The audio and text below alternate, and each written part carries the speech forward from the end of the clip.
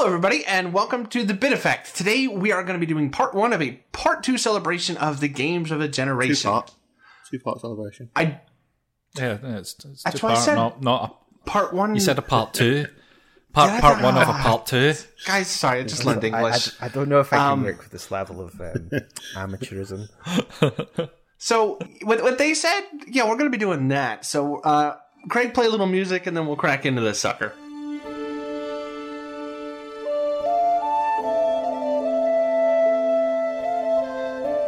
With me to discuss the games on a deathbed, that little heart rate monitor is beeping very slowly. It's getting ready to die. Craig. Alright, as per usual, Craig's... The auto Mike. thing kicked in there, didn't it? Yeah, that was great. Alright. Hello. I'm still here. Okay. And Luke. Yeah, I'm just here looking through the PlayStation Store sale. Alright, so as per the last one we did, the Games of the Year, we're going to try to keep this all killer, no filler. So we're going to crack right into this. We have a bunch of categories that we have. These are a lot more generic categories. To start off this list of the best of the generation, we're going to start with ARPG. These are not necessarily our favorite ones, but a lot of times they are. These are what we all think the best are. And boy, howdy, it is hard to file it down to just one game. So who wants to start this? Not me. You spoke first. Not everybody wants, Mike please. spoke first. Oh, okay. Well, yeah. Monster Hunter World. What a good choice to start off with. A return to form from Capcom. A beautiful, amazing, big PS4 release. Also out on the other consoles, actually. But weirdly to me, thought of as a PS4 game.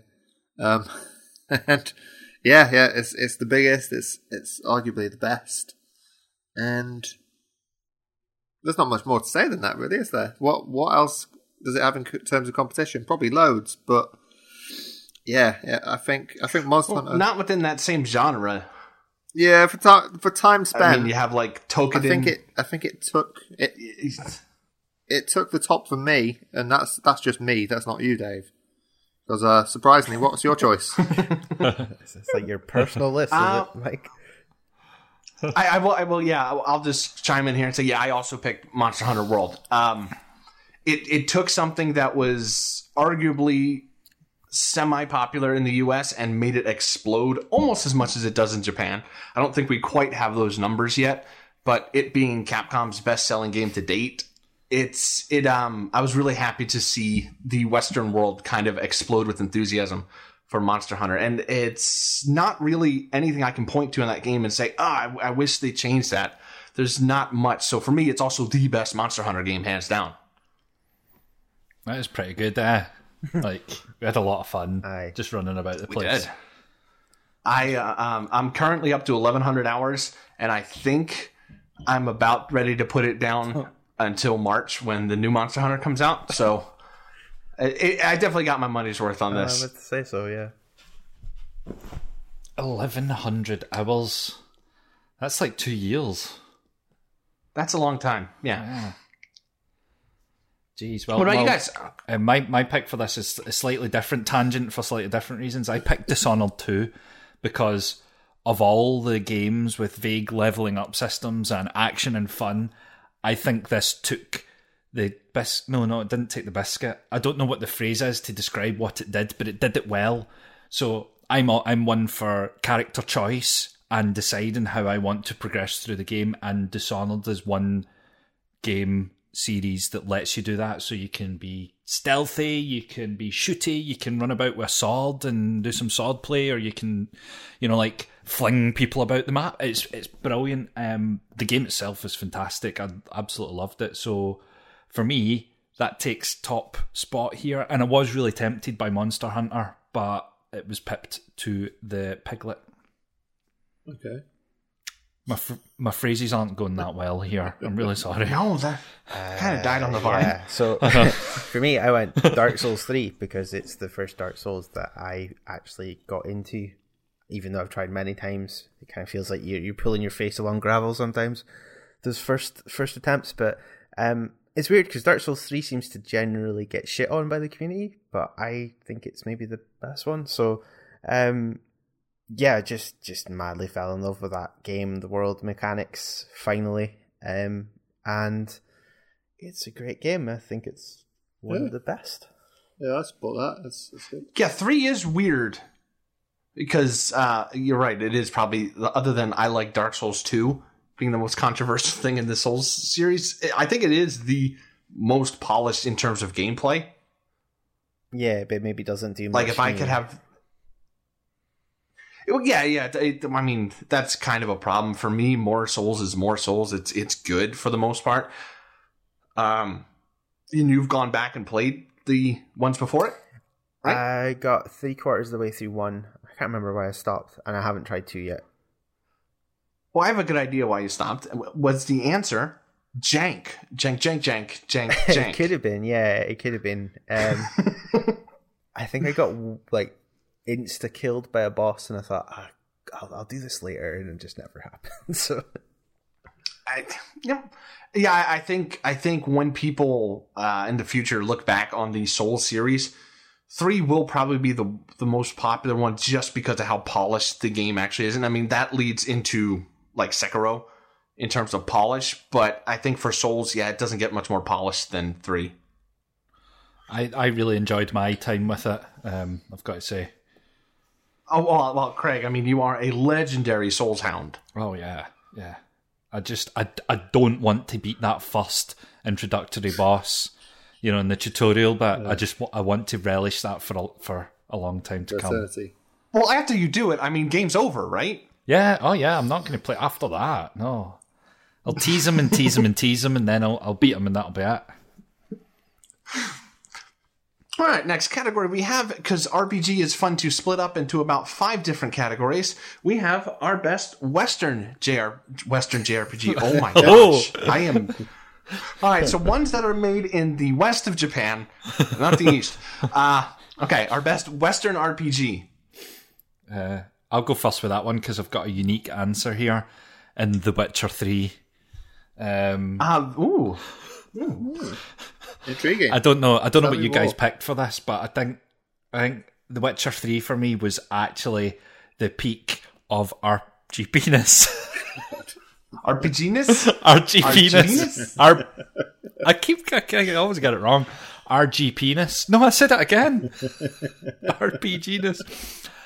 Yeah, the world is fantastic. The characters are well written.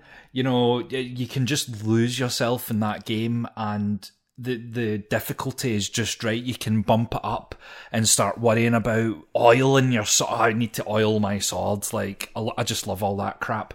So for me, The Witcher 3 was absolute. It was just the obvious choice for this one. What about you guys? Ooh. This is a tough choice, but I think I know what everyone else has gone for here, so I'll hold off for the moment. I went Witcher 3 as well, but I'm going to disagree on one thing. I think the combat in this game drags the arse out of it. It's the worst part of the game because it doesn't progress. It's like the same from start to finish. But everything else about the game is absolutely amazing. Like, it's one of the few games where the side quests are amazing, if not better than the actual story, the majority of them. And yeah, it took a while. It took a few attempts to stop, but just getting through that game, and it was amazing. And I've deliberately left one of the DLCs for the day that I do go back. Yeah, for when they finally announce Witcher 4, that's when I'll do Hearts of Stone and Blood and Wine. Yeah. My choice is also The Witcher 3 because this is probably the best contender, not the winner, but best contender for absolute game of the generation for me. It was something that I love to fall into. Spent a couple hundred hours in it, and I don't like open world games that much, but this never felt like that open world checklist to me. This was always, it'll be fun to go check up on this character and see what they're doing, and I'm fighting a griffin, so I need to go find this. There was a lot of just fun time to be had just running through Novigrad. And then getting your hair cut, and then watching Roach run into a tree because he's the dumbest horse in existence. It's just a fun world to inhabit. So, yeah, Witcher 3 is something that on any given day, I kind of feel like playing. Fair enough. I'd say I kind of enjoyed it, but maybe not as much as the rest of you, hence my choice of Divinity Original Sin.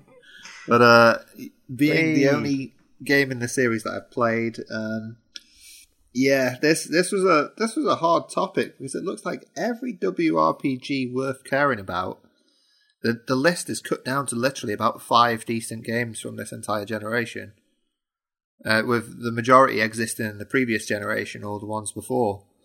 No Risen 3 Titan Lords and Gothicas. Yeah. I don't know. I'm not sure what was happening there, but yeah, Divinity seems like a safe bet for me. I just got completely engrossed in it. I've already spoke about it enough on previous episodes, so I'm sure we can glaze over me and move on to the next. Well, really quick before we move on, this generation for you guys, have you seen more? Have your playtime seen more WRPGs or JRPGs? This might be the first generation where the WRPG outweighed the JRPG for me. Yeah, I think the same, but not just from this from previous generations as well. Just in general, it's been WRPG. Ooh, so all those combined Persona 5s and I forgot Final Fantasy 7 remakes. Yeah, that's a really good point. I thought some of us were playing Persona 4 Golden and 5, and maybe even 3 Fez. Yeah. That's probably so. What I meant to say. Is sorry. What about Ni no Kuni, guys? Ni no Kuni. Oh God, yeah, and Dragon Quest. What I meant to say was this was actually the first generation where the JRPG kind of took precedence in my time, from Persona to Yakuza to everything basically that I've played has been JRPGs. Whoops. Wow. I like to see in real time how your brain works. That was good. Yeah. I'd like to take I should have done this at the top, and I'm sorry, I'm having an off day. The way we decided what's a generation, basically Nintendo throws a spanner in the works every single time because they do these weird halfway through other people's gens. They just decide, I don't know, let's start one. So how we're doing this is we're doing from current day right where we are now, which is January 9th, I believe. And we went as far back as the Wii U, and that includes handhelds. So your 3DS, your Vita, the Switch are all in here. It's very rare that a Wii U game will make it on this list, but you never know. It might at some point. So yeah, that's what we're considering a generation. And it's weird because while PS4 and Xbox are slowing down, Switch seems to be cranking up. So hopefully there won't be any really, really, really good games. Otherwise we'll look like idiots. But yeah, okay. I noticed we didn't include a favorite. Well, there's a game. good gut question. Yeah. Who actually has an Ouya besides me? Oh, yeah. I have never taken it out of the box. I bought it for like $20 and went, all right, I got one. I did it. Trophy unlocked. All right, so the natural progression after the WRPG is, of course, the JRPG. And this gen, despite what I just said, has been cram-packed full of really high-impact ones. So what made the biggest crater for you guys? Oh, who's going to go first? We should have really decided this in advance. All right, I'll go first because mine is definitely the most recent. You heard us gush about Like a Dragon on the episode for Like a Dragon, then on the Game of the Year podcast. So I'm not going to gush too much now, but I just finished platinuming it, and I still want another reason to play more. This game is a fantastic JRPG and a year full of really good ones and a gen full of monstrous ones. So yeah, Like a Dragon wins. I too have Like a Dragon on for all of those reasons and the many reasons we said on the episode. So I'm not again going to gush too much. And having played, actually, now that Mike has reminded me so many JRPGs, it still sits at the top of the pile. I think it's revolutionary almost in what it does, as we've already gushed. Shut up, Craig. What about you, Mike? Yeah, I think it's definitely top of the picks for me, but at the same point, I think there has been awkwardly a little bit of a a weak generation for JRPGs. I don't know. I just feel like a lot of remastered and sort of like returns of old stuff, but not enough new. I don't know. I mean, a lot of people have been gushing about Persona 4 and 3, you know, like as we're still playing Persona 5, and it's sort of, I don't know. You know, you got Final Fantasy 15 and things like that. There's a lot going on, but Yakuza takes it easy, but it's just sort of, I don't know. I've not been satisfied JRPG. Do you like Star Ocean? This generation, because there's a buttload of them.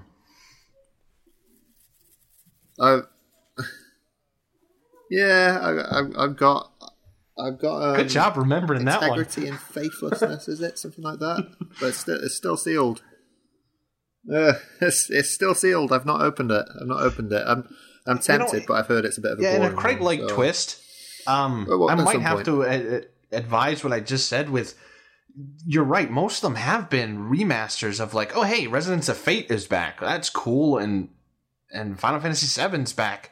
I mean, 15 isn't really a traditional, but like in terms of traditional JRPGs, you might be right. The ones that did landed hard, but there weren't too many traditional JRPGs. But Luke, you were the odd man out. What did you pick? Yeah, I've not gelled with JRPGs this generation too much. I think, I don't know. Well, maybe I have. There's one in particular that I really liked, but this one is my. If I had to pick one, this will be it, and it's Final Fantasy VII Remake. Not that it's a knock on the game; it's actually amazing, but I wouldn't class it as a traditional. I don't know. JRPG to me is like turn-based. Like this is weird turn-based. You know, that standard. There are turns. You can see there are turns, but things don't stop happening, so it doesn't feel like there's turns.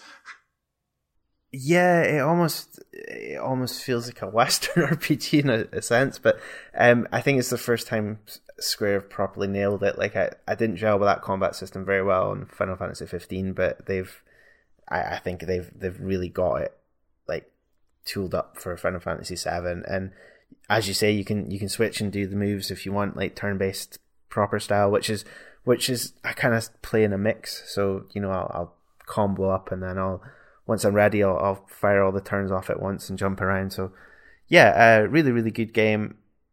An amazing blast of nostalgia, which is always welcome when you're locked in your home. And it looks and sounds great. Part 2? Part 2.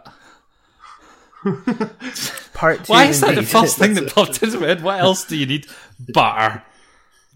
Well, you already have jam. So it's a little bit of butter. Alright, doing a complete 180. Who's eating crisps? Fucking cheesy Watsits for Markies, isn't it? I can tell that packet. Okay. You're so good. Alright. So in a complete 180, next we have the best first-person shooter. Not necessarily a genre that I really played a bunch of, but again, I loved Wolfenstein New Order. Let's pretend the sequels never happened, because this game is almost a perfect first-person shooter for me. It's very rare that I love the gameplay and also care about the story. I mean, you have things like Doom, where the gameplay was king. It was arguably better than Wolfenstein, but I think the inclusion of a decent BJ Blazkowicz and a pretty good story really put this over the edge for me. I had a few contenders, but let's see what you guys had. Well, the opening of that game, actually blew me away because like you crash in the plane and then you're walking up a building, scaling it, shooting folk, and I was like, oh, and the whole game is like that set piecey man shooter amazingness, isn't it? It's oh yeah. For me, it was the wheelchair scene, and the moment the wheelchair scene started, I'm like, oh, this is good. Yep. So yeah. So first person shooter for me, I struggle with first person shooters because I generally struggle with linear games where you shoot and not much else goes on. So for this one, I've actually picked Deus Ex Mankind Divided, which strictly speaking is in first person and you can choose to shoot in it. So I went with that. But I went with it because in my world, I love games, as I said before, where you can choose your own way to play. And this game provided the perfect opportunity to complete it without killing anyone, including bosses. So I made it my goal for that game. And I still haven't shot anyone as Adam Jensen in that game. I haven't put it back in and played any lethal run of it. So I've never killed anyone in my first-person shooter of the generation. I typhooned a lot of people. Typhooned a lot of them. I think it was a brilliant thing to do. You could do it in Human Revolution, but you had to still fight the bosses, and that always felt a bit disjointed, so they nailed it this time. You have to jump through many hoops to not fight some of these people, but it's satisfying to take people down without combat. Yeah.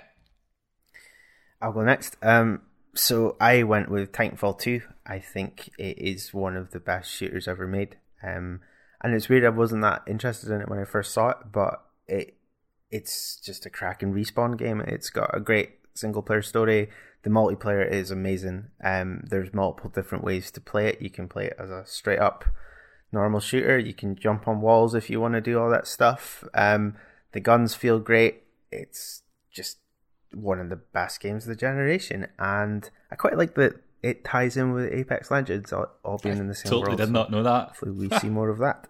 I was about to say, I don't think I've even played Apex Legends really, but the truth is, the first Titanfall was pretty much the game that made me push towards getting an Xbox One. So when the second one came out, it was weird looking through my games completed list because I got to, I think it was the end of 2015 this came out.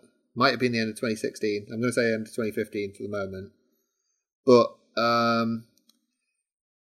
it showed that from sort of like October onwards, no games were completed at all. And I thought, that's weird. It shows I've completed like four or five games a month for every other month, the years before, the years after. And then I looked at my Google Pictures and I went, right. That's when we were playing Titanfall 2 for months on end. Sort of like locked away from the world. And I mean, the single player was really good, but the multiplayer was just, it's just a different place. I was there for, and that's what pushed it over the edge. No game got like that for the entire generation. I remember you and Grim just monstered time on Titanfall 2. It's hard to get more on the crew, but even with just me and Grim, it was the best of experiences. Yeah, even with laggy internet connection on occasion. All right, so moving down the list, we now have third-person shooters. This was hotly contentious for me because I really enjoy a good third-person shooter. I'll let somebody else go first this time because I have a bit of an odd pick. But who wants to go? Mike, do you want to take control? Yeah, sure. Okay. So Control is the game from the end of last year, which popped up as sort of like my secret, I'm not sure, this could well be my game of the year sort of thing. And I don't think it did get there in the end, but it was sort of like, it's just I've loved my Remedy games over the years to a point until of course Quantum Break, and it's like it's just them coming back on form. This is absolutely essential playing. I don't know what the game's like without with the DLC and stuff, to be honest, and I'm sure we'll get many more opportunities to re-experience it. But it's just playing a game like this in a somewhat other dimension sort of thing with so much crazy stuff going on around you. It's just an intriguing game. It looks on point. It plays well. It's got all sorts of, it's got all the best bits of Max Payne or any other Remedy game that you've ever liked. And yeah, visually absolutely amazing. But I'm going to be playing it again this gen because it's coming back again. But I don't know. It's quite hotly contested. I think 90% of games we've probably played this generation have been third person shooters. So to be honest, if it's getting a good fight against things like Uncharted 4, for example, then they've done something right. And the thing is, it wasn't really expected. I don't think people thought Control was going to come out the gates, sort of like destroying that year pretty much. But it's got all the cool stuff, and it gets to be quirky. I know everyone loves that end sequence stuff, and it is quite quirky, and it's cool that they get away with it. All these weird little videos, the mad professor. There's so many little things that are likable about it. Even all the environments are nice. I can't fault it, So, what do you think, Craig? I'm the same. Obviously, having picked Control as well. I can't remember again if it was my game of the year last year, but it could have possibly been. It should have been, perhaps, I don't know. But for me, it was always about the story, the quirkiness, the kind of general mind-bending randomness of it. That coupled with the visual style of it, that sharp, dark with flashes of red up the walls and random blocks. Just my eyeballs just fell for it. It's gorgeous. And like you say, all those wee things, the prison area where you go in, I know, Dave, you love this, but the prison area has all these trapped entities, and one of them is a fridge. Yeah. And the whole point of the fridge, reading all the documentation, is you have to be staring at it. If someone isn't staring at it 24/7, it just absolutely goes mad. And you find someone staring at this fridge, and you're like, I'll be back, and I'll help you in a wee while. Feel terrible for that guy, but yeah, he's still sitting there for me. Yeah. Unfortunately, he's toasted for me. But the boss inside the fridge is fantastic as well. An incredible game. It really is essential playing. This right here marks the first demarcation point where I look at a choice you guys have made and went, huh, really? That's it? I just don't like Control. So it's cool to see that at least it clicked with both of you guys really hard, because it's always fun to see somebody really click with something. Luke, what did you think? I know you've not picked it for this, but what did you being the impartial fourth party here, then, if Dave is a hater and we are lovers? I've yet to install it. Oh, crap. Sorry. Did you not play it? It looked cool, but I also heard to wait until it was patched. And then I never did. Or I'm still waiting, sorry. Yeah, whatever. Is it me? Yeah, go ahead and crack on. Cool. I went for Resident Evil 2 because the remake, because I just fell in love with that game. I think it does things that it's not normally the type of game I would play. I was gifted it, and I have this thing where if somebody gifts me a game, I have to play it. I will finish Neo Dave one day. It's fine. But it's a really, really good game, and I love the way it's managed to keep the old inventory system and other little bits and bobs, but update the rest of it. And yeah, just a great game, and it has a really good feel when you actually do have to shoot things, or if you have to run away. Really, really good game. Yeah, I was stuck on RE2. Like, I mean, I like RE3 as well, but RE2 was a big sticking point for me, as I'm like a hair's breadth away from picking it too. For me, I picked The Evil Within 2. I thought, while not nearly as polished and not nearly as just phenomenal an experience, it had a lot of really cool ideas for that type of horror game, like having it be mostly stealth based in like a Batman or Spider-Man kind of stealth, or little open world segments where you can go straight to your objective, or you can do some side shit because there's a monster over there. There's a quest. The inclusion of things like traps and crafting your ammo instead of just finding buckets of it laying around, added to the survival part of the survival horror. It's so right. I'm kind of stuck because on one end, I think one is a really fun third-person shooter, but RE2 is so polished and just almost a perfect game. It almost feels like I'm robbing it. So yeah, Luke, I think they're nuts for picking Control. So RE2 hands down is the better game, but what I think is more notable is Evil Within 2. And if you haven't tried it, give it a try. You may not like it, you may hate it, and I'm not a huge Shinji Mikami guy, but I like to keep an eye on what he's doing just because of RE. So yeah, check out Evil Within 2. It's interesting. No. Cool. I will do. Yeah, Craig was now.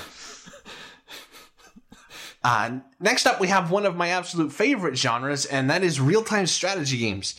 There weren't a lot this generation, but I mean, that's kind of par for the course in terms of consoles getting PC drip downs. And we still haven't seen Iron Harvest yet. I was really hoping to play Iron Harvest right now, but we've only got like 3 or 4, let's say, traditional RTSs. But there have been a lot of really cool twists on RTS this generation. So who wants to go?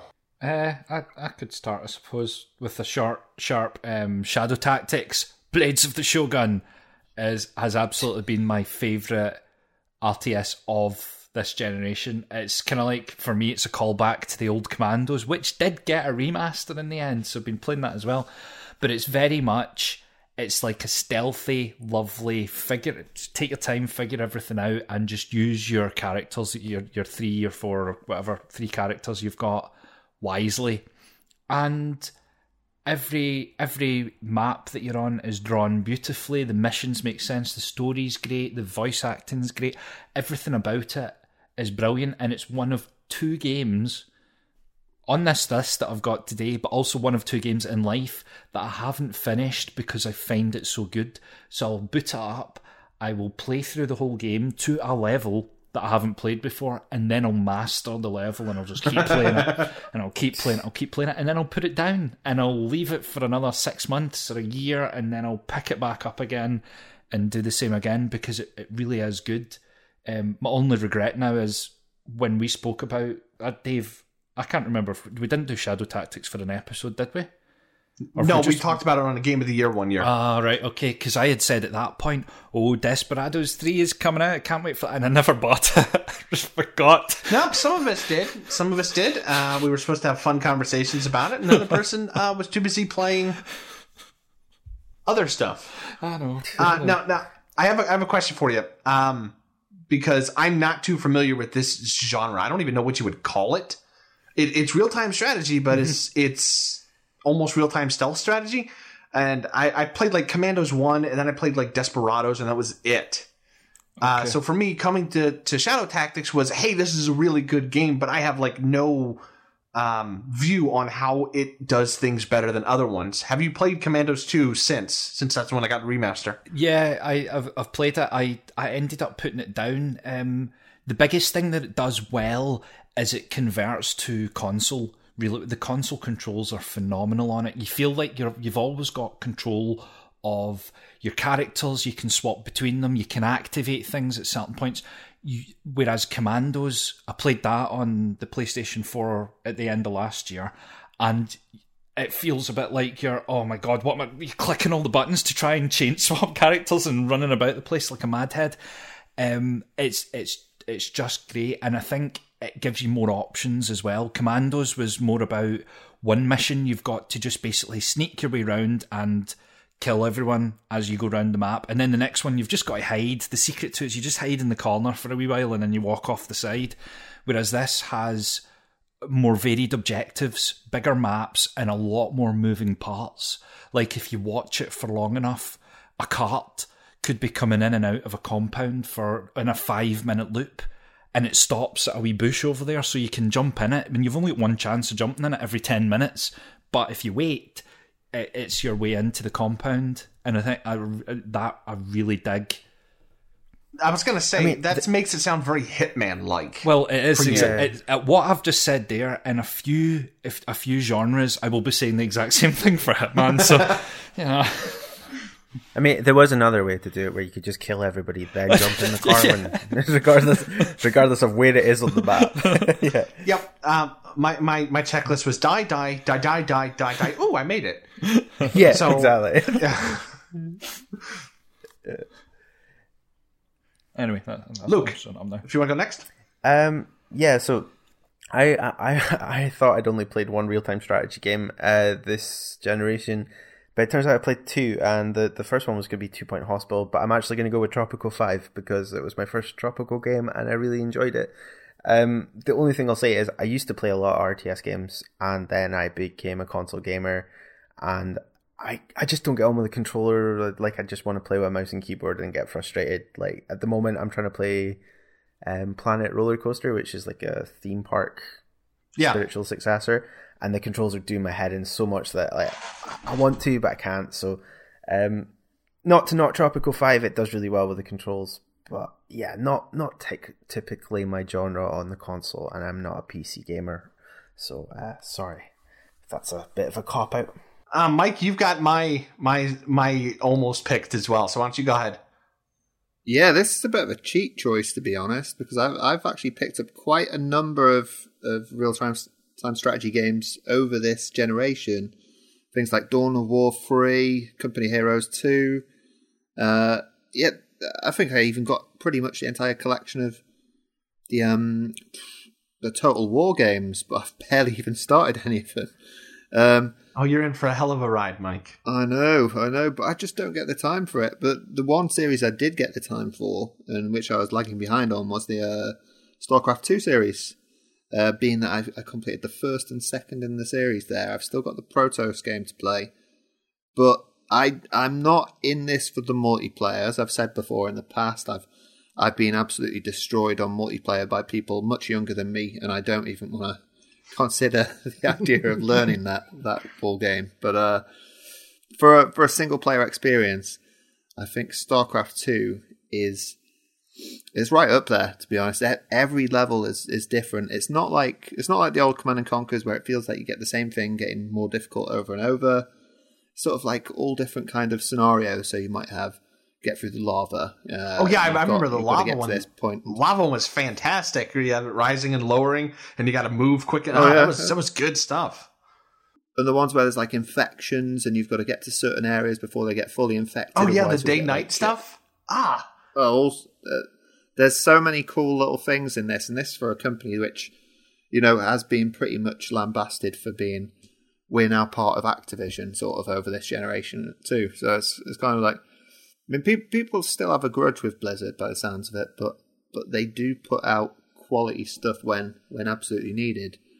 And so StarCraft 2, it is a bit close in there. One of the games which I'm not sure you're going to mention, Dave, but I still didn't get a chance to try out the Halo Wars games, and I've heard you hammer on about them quite a bit over the generation. Yes. One of like 4 reasons to own an Xbox. It comes from the Assembly guys, and the Assembly guys, I'm pretty sure, I could be absolutely wrong, or the Age of Empires guys. Yeah. And it doesn't play like an Age of Empires, because I'm not a huge fan of Age of Empires. But I think it is arguably the best built from a ground up RTS game for a console. In terms of how it plays, it's no really long missions. It's very meant for console. Sorry. No, that's fine. I was just thinking when you said that. Then I was thinking, is that the Alien Isolation people as well? No, that's Creative Assembly. That's the Total War guys. Okay. Oops. Oh, no, I'm sorry. It's not Assembly. I'm sorry. I think it's Ensemble is the Age of Empires guys. I'm sorry. So wrong name. My PC knowledge is not great. Sorry. Yeah, that's okay. But yeah, I think StarCraft's a cheat answer. I think there were going to arguably be other stuff in this generation worth talking about, but I didn't get the time. Playing a real-time strategy game is a huge commitment, isn't it? As we heard from Luke with 2 in the whole generation, it's like, yeah, can you do that? Is it possible? Yeah, I mean, you everyone very plays much 6 dig games in this and whole just generation, learn. so I don't know if you should. If I still had a PC, it would probably be StarCraft or Total War Warhammer. I only got to play the tiniest bit before my daughter destroyed my computer of Total War Warhammer. But what I played, I absolutely loved. I 100% agree with StarCraft 2 being some of the best RTSs ever made in terms of single player. Because it does all these cool things where you can make choices and your choices determine your units or how they function, or you just have these really nice little tweaks you can do. But I haven't been a PC gamer since Total War Warhammer, so I thought it would be kind of cheap for me to choose a PC game. So in terms of the console sphere, I gotta say StarCraft 64 is by far the best PC to 64 translation I've ever played. Sudden Strike 4. I played a couple this year. I played like Ancestors Legacy. I just started playing with They Are Billions, which, that is good. But the one that made the most impact and the one that I'm actually excited to go back to with all the DLC and to take my time with it is Sudden Strike 4. It's not your traditional build a base, defend it until you have units, make sure you have your build order ready. It's very much a, hey, here's your units. Don't send that tank in alone. It will die, and then you will not have a tank. It's got cool things that the Command & Conquer series does, where you can use people to take cover inside a building. You can do a bunch of really cool stuff, like your big artillery guns. You actually have to attach them to things to drag them. They're not just simple units you move. You have to think about logistics in a way. And it worked fairly well on a console. I never had a problem with the controls personally, but I play a lot of these weird PC to console things, so that made me my bias. But yeah, Sudden Strike 4 is a really fun game. Well, I'm confused. Is that a subtitle, or I've never heard of Sudden Strike 1, 2, or 3, to know, but no, to be honest, I've never heard of Sudden Strike, so I'm wondering if it's something that flew under the radar for me, or it's happened since I lost a PC. I don't know. So, yep, never. And I've played some weird, like Universe at War kind of RTSs that I've never heard of before. But yeah, never heard of 1, 2, or 3. If only there was some way to find out, like if you could find out that Sudden Strike was released in 2000. Wow. By who? Mindscape. Oh. And let's see, Sudden Strike 2, 2002, Russian developer Fireglow. Sudden Strike 3 was the first to incorporate a 3D graphics engine. And then you've got Sudden Strike The Last Stand in 2010. So that's a proper old series that I'd never heard of. Yeah. Wow. Well, good for you guys. I thought it was going to be like Dune, where Dune 1 was some sort of mega CD weird adventure game, and Dune 2 is this real-time strategy. I was hoping it was just they started with 4, because I don't know, that's a good number to start with. All right, on the other end of the strategic table, we have turn-based strategy. This is another one that I've played so many games this gen in turn-based strategy. It was really rough to hew down. I'll get off my chest really quick because I just finished talking about this a little while ago. It's Pathfinder Kingmaker. One of my biggest dreams as little nerdy boy Dave has always been give me XCOM but make it fantasy. And this has that pretty much. I thought about Divinity, and there's a reason why I didn't pick Divinity, but maybe we should save that for maybe a Divinity episode. This is the jankiest of jank games. It crashes every 12 seconds on console, but I liked it enough to put in 300 and something hours into it just because I absolutely love this game. It, just for fun, in an 11-hour period of playing it, it crashed 37 times. So no, I can't say I'd recommend it on console at all. So if you can get it on PC, definitely play it on PC, but it has one of the best things I've ever seen in these type of games where you can turn it between real-time or turn-based. So it can play like Baldur's Gate for those really, who cares, it's 2 kobolds battles. And then the moment you hit, okay, this is beefy, I need to turn it turn-based, it turns into XCOM. It is really, really fun. Right, so it's full on. So it's not like Mutant Year No, Zero you where can- it sort you of can- switches between the two. If you want to get really cheap, Right. you can play one turn-based until all your guys have gone, then turn it real time. So it resets everything really quick, and then turn it back to turn-based to get another turn. You can game it if you want, but I played through the entire game in turn-based, and it was a lot of fun. Oh, man. A game that That's is good. better than Divinity had my interest until you said it crashed all the time. So yeah, Oh, it that's is weird. it is terrible. Don't play it. Well, yeah, I guess it's no surprise that I'm going to have to go with my beloved piece of Sega architecture being Valkyria Chronicles 4, and that was, you know, it was one of my most hyped games for the entire generation. The second I heard they were going to make another Valkyria Chronicles game, I was sort of like, this is amazing. This is amazing. And we were sort of sprinkled with remaster of the first game. In advance of that, I already had the PC remaster by that point anyway, and I was sort of like working my way slowly through 3 on a translated version on the PSP. But yeah, 4 came in, and it absolutely smashed it out of the park. To be honest, it was. I'm pretty certain it was the game of the year for me for that year that I finished it. And yeah, there's something funny about it. It's the sort of style that you talk about in Persona, where every sort of button press feels nice, every cutscene feels nice, every bit of menu clicking, every bit of scrolling through stuff, everything's just polished to the sort of level that not many games get to. And it's on top of that, it just feels good. All the strategies are there. You get a lot of stuff from sort of 2 and 3 coming over. In fact, actually, no, you don't. You get it sort of goes back to the core a bit, but at Yeah, I the was gonna same say it point, reminds me a lot of 1. it does feel like a super polished PS3 game, but at the same point, there wasn't much wrong with a PS3 game originally. So, you know, what's there to fix? So, yeah, I think if they did the exact same thing with another game, well, number 5, obviously, I'd definitely pick it up, and I wouldn't have a problem in the slightest. I mean, I think in comparison, you've got things like Sakura Wars, which has come back this generation, and kind of they've revamped it a little bit, maybe a bit too much, but I'm yet to find out on that side too. But you know, it's Sega Magic, isn't it? Sega Magic wins the day, and easy choice for me. Bought all the DLC, played the whole lot. Well, I think I platinumed it, if I remember right. Yeah, I did, obviously. yeah, I think you did. Yep. A couple of things, because yeah, I really liked Valkyria Chronicles 4. It really needed a return to form after Valkyria Revolution. Oh boy, that game was not fun. That was a bad game. And you didn't mention the best thing about Valkyria Chronicles 4, and that is the mortars.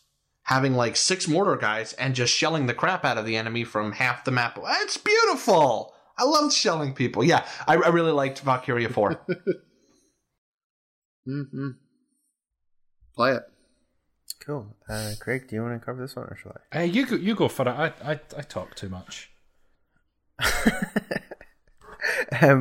Cool. Okay, so I don't want to go into huge amounts of depth for this because I think we are going to cover it eventually on the show. But yeah, Divinity Original Sin, the first one, was this like weird, wonderful, like turn-based. It's almost D&D with a really funky story, completely janky in its own little way. But once you get involved in it, you can't put it down. And then Divinity 2, it's like they scored out the book and just rewrote it again, but 10 times better. Honestly, one of the best games I've played, and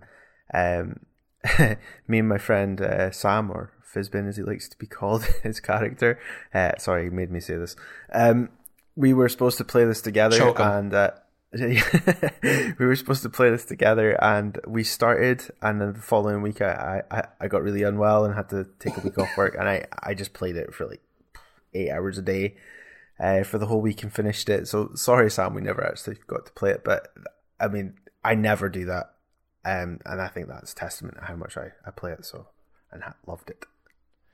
Craig. So yeah, Divinity Original Sin 2. I do have an episode of this coming up, so again, won't say too much. But I played through it with Dave. We had a lot of fun, as I said last week. Did we already? I feel like we've spoken about it recently. So yeah, all of those reasons from last week. It was just a rollicking good time. So yeah, I'm not going to say anything else. Don't need to. All right, so you're done rolling your dice. You're done moving your little figurines, and it's your turn, and then my turn. Let's get into some fighting games, because fighting games are very interesting this generation. Like, this was almost back to like PS2 level of just complete bangers all the time. The big one for me, I think I've also done this on a Game of the Year, was Tekken 7. Tekken 7 literally punched every other fighting game into oblivion. It just monstered them. What about you guys? I mean, Tekken 7's like Tekken 3, but really, really, really good. So not much to talk about. Yeah, like I'm big into my fighting games as well. You know, like when you punch and you kick and stuff like that. But my favourite fighting mechanic from fighting games was from Gang Beasts, where you kind of wobbly run up to someone, grab a hold of them and try and jump off of a moving platform, killing yourself, but not them. I had an absolute blast. This is my serious pick. I had an absolute... I thought about to say... had a blast playing this with the kids. You know, and I'm not big into fighting games, but it fits the category well, and it's hilarious to play with other people. It's just so damn funny, really.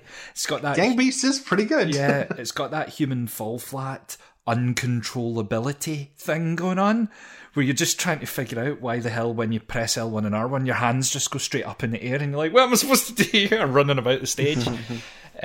So yeah, Gang Beasts totally wins it for me. And as I've hinted at many times, I played some Street Fighter 5 and I played Injustice 2 a bit, and that was me for the whole generation. So whatever.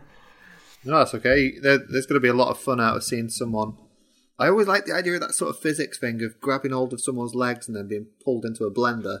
Sort of. Yeah. I just think, how does that work? At what point do you the truck one was always my favorite. That's cool. Very cool. But yeah. I mean, obviously, this has been a monster generation for fighting games. You've had Arc System Works throwing just about a game every single year, and sometimes more. I think I early got on the train with things like BlazBlue and stuff like that. It's all fun, a bit of Guilty Gear. You've even had SNK reappearing with things like Samurai Showdown, King of Fighters. It's all good from every angle, pretty much. But for me, it has to be the old great guard, which is Street Fighter 5, a game hated by some, loved by many, and yeah, that love's definitely. All right, maybe it's the reverse way around. I'm not sure, but no, we put our time into it, Mike. Yeah, we definitely invested a hell of a lot of time into this, and it's just worth it. Even if I jump into another battle with Dave for 30 losses, and if I'm lucky, half a win, then I'm still happy with that. It's still more fun than anything else out there. Yeah, just roll on Street Fighter 6. There's not much more to say about it, really. I'm sure we've sort of dissected this game over all of our podcasts by this point. But yeah. I'm surprised it's not top of your list, Dave. But Tekken 7, that's a great game too. So I can't argue with that. Tekken 7 was the game that I got into the multiplayer on, like genuinely trying to climb the ladder. I did what I usually do. I get to about silver and then peter out. But, I maintained my silver ranking. So I was happy. It's weird you say that, because that's the reason I picked my game. And I don't even think it's the best fighting game, but it's probably the one I spent the most time with. So, we've gone through tons. There's Dragon Ball FighterZ, I think, was maybe omitted. And I still think that's one of the best looking fighting games ever. Tekken 7, Soul Calibur, Mortal Kombat. But for me, I was really, really excited for Street Fighter, and it just didn't do it for me this time. So Injustice 2 came along, and yeah, I think I've said this before. I love Mortal Kombat, but like after a while, the amount of sheer gore and violence just, I don't know, too much for me. But Injustice 2, love the story. I think the way that team managed to deliver quite interesting stories, and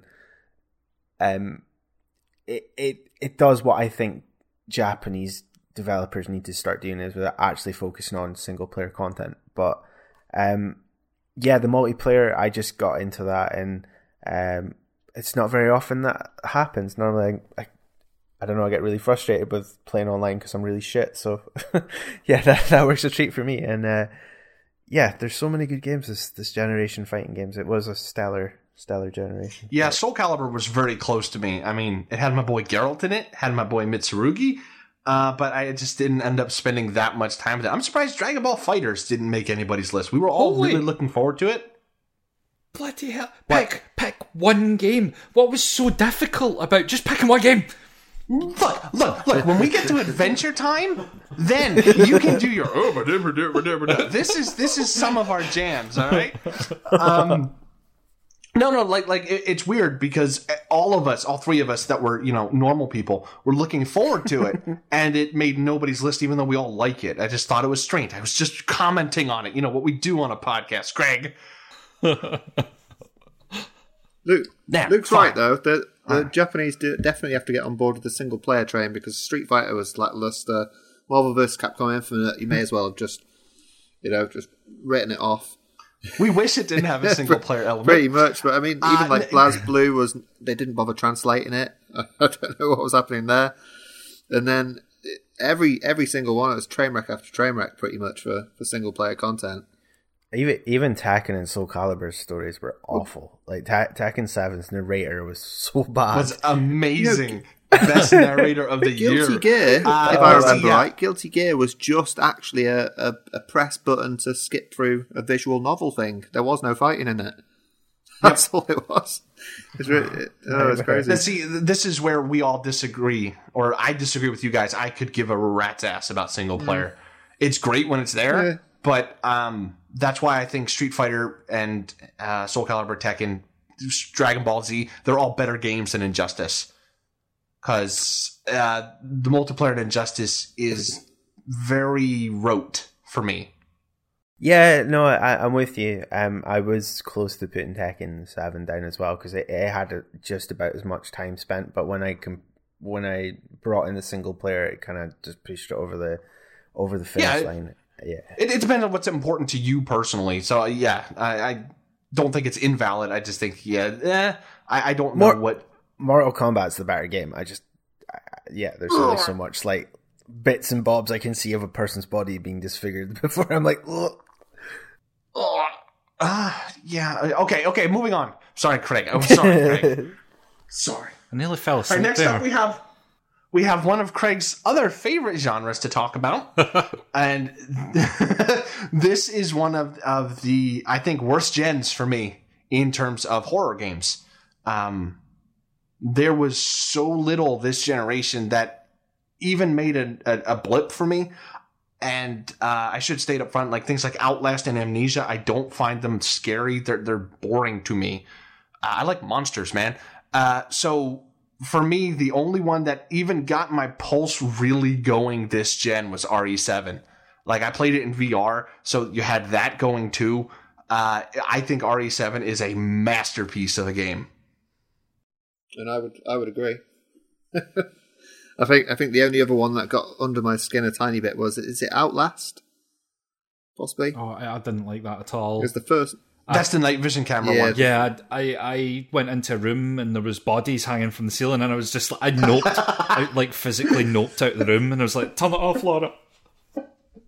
Yeah. So I may as well. Well, I go next, seeing as I'm talking anyway. Yeah, go ahead. And like my pick for this is probably very tame in horror sense, but it's suspenseful. Was Prey.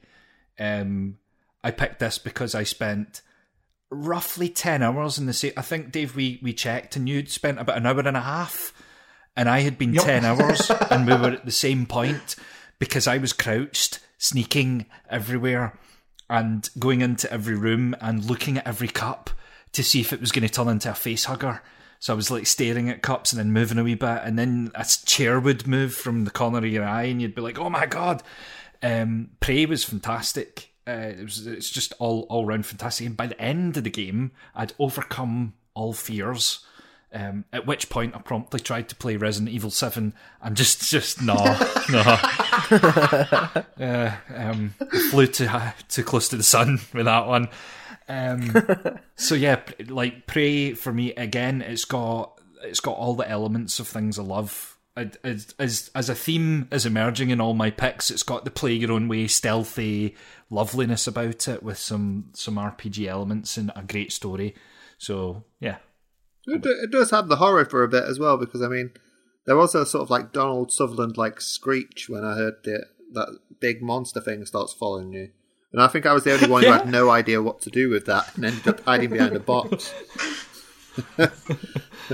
Uh-huh. Oh well. It was tense. There was honestly, when we decided, I think Dave, you must have picked it, or one of you's picked it to play for the show, and I thought I'm going to love this, and I really at one point thought I was going to bail because I was that scared to play it. It was all unfounded, but I don't get on with jump scares and anything horror-y. It's just not my bag. The potential in that game for horror was more terrifying than the actual game itself. You're constantly on an edge, thinking, is that cup gonna turn into something else? Or it's always there. And yeah, Mike, when that thing starts chasing you every 10 minutes or something, you're like, oh my god, when will this end? God. So Luke? Yeah, so horror again isn't a genre I normally play, but one game I did play, and I think the reason I'm going to pick it is because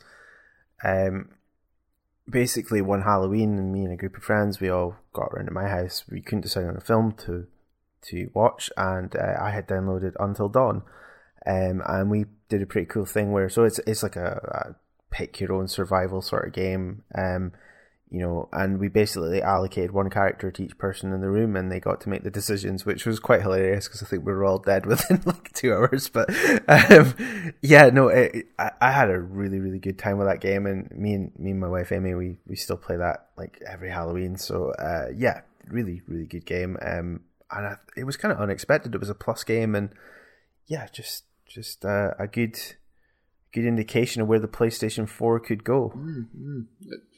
Has anybody played the ones that came after? I forget what the series is called, but like Man of Medan and Little Hope. No. Yeah. Dark Pictures Anthologies or something like that? I've got Man of Medan, we're away to start it, and I'll pick up Little Hope at some point.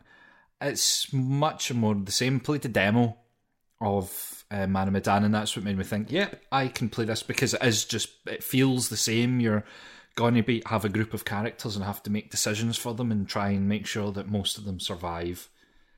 And for any sounds pretty interesting. Remedy fans, it gets the Quantum Break main guy instead of getting Rami Malek and Hayden Panettiere, which is a bit of a downgrade. But you know, speaking of Until Dawn, that has had a very nice facelift with the PS5 now. If anyone tries it on there, it's a very smooth, nice looking.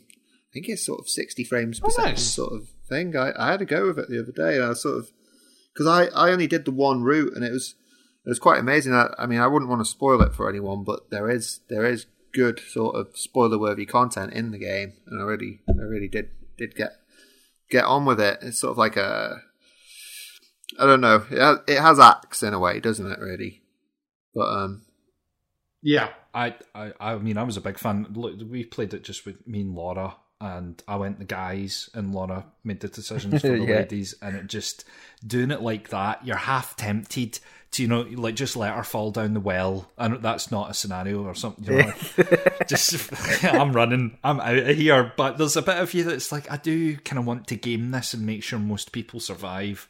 Yeah. I think the story takes a direction that I didn't like. And the final third. No, I think it shit the bed after a little while. Yeah, I think it was really suspenseful, and you thought it was going to be real people and horror, and it just took a direction. I thought it landed a bit. Yeah. And I'm not a horror person, you know, but I took it as a thriller. It's very thrilling, and it did, as Dave says, poop its pants. No, shit the bed. Going back on it, I would say the single most horrific point of the entire generation, I think, is it the bath scene, if I remember right? Or a squirrel just jumps out of a cabinet. Something stupid like that. And it was so unjustified. I've forgotten about that, yeah. It did happen. Yeah. I was terrified. I'm hoping. Next gen's coming out of the gate hard with some horror games. So I'm hoping this is something that continues, like this horror trend. I mean, I know it won't make Craig and Luke very happy, but I'm selfish. So next up, we have best multiplayer. Who wants to go first? This is a tricky one. Oh, I'll go first because I've got an easy one we can all relate to. It's Puyo Puyo Tetris. I thought long and hard over all the multiplayers where we've shot each other and worked together to shoot other people, and all the multiplayers that I've played with the kids, but landed on the one that we've spent the most time with together and just had fun with. It's great to focus on it. It's great background stuff. Luke Rexes with Puyo Puyo, and then every so often he fucks up and we're like, we're going to get this 15 Tetrises. I love that game. I love the art style of it. I think the music's great, especially if you put on the random music thing. It's a bit of kind of like hit or miss torture. Which... I don't know, like the amount of times I've lost because of the chimes coming on. But yeah, so I don't know what you guys think about it. Like for me, it's the most fun I've had with all of you online, unless Grim happens to be playing, in which case it's like, oh my god, I'm going to get beat again. So and now that I know what the actual term sleeper hit means, it's a sleeper hit for me. It was just completely unexpected, and yeah, woo, what a game. We've put in so much time to it, and love it. Funnily enough, I'm sure Dave's listing for this used to say Puyo Pop or something like that. Yeah, I put down a Puyo Pop. Yeah, because I'm a dork.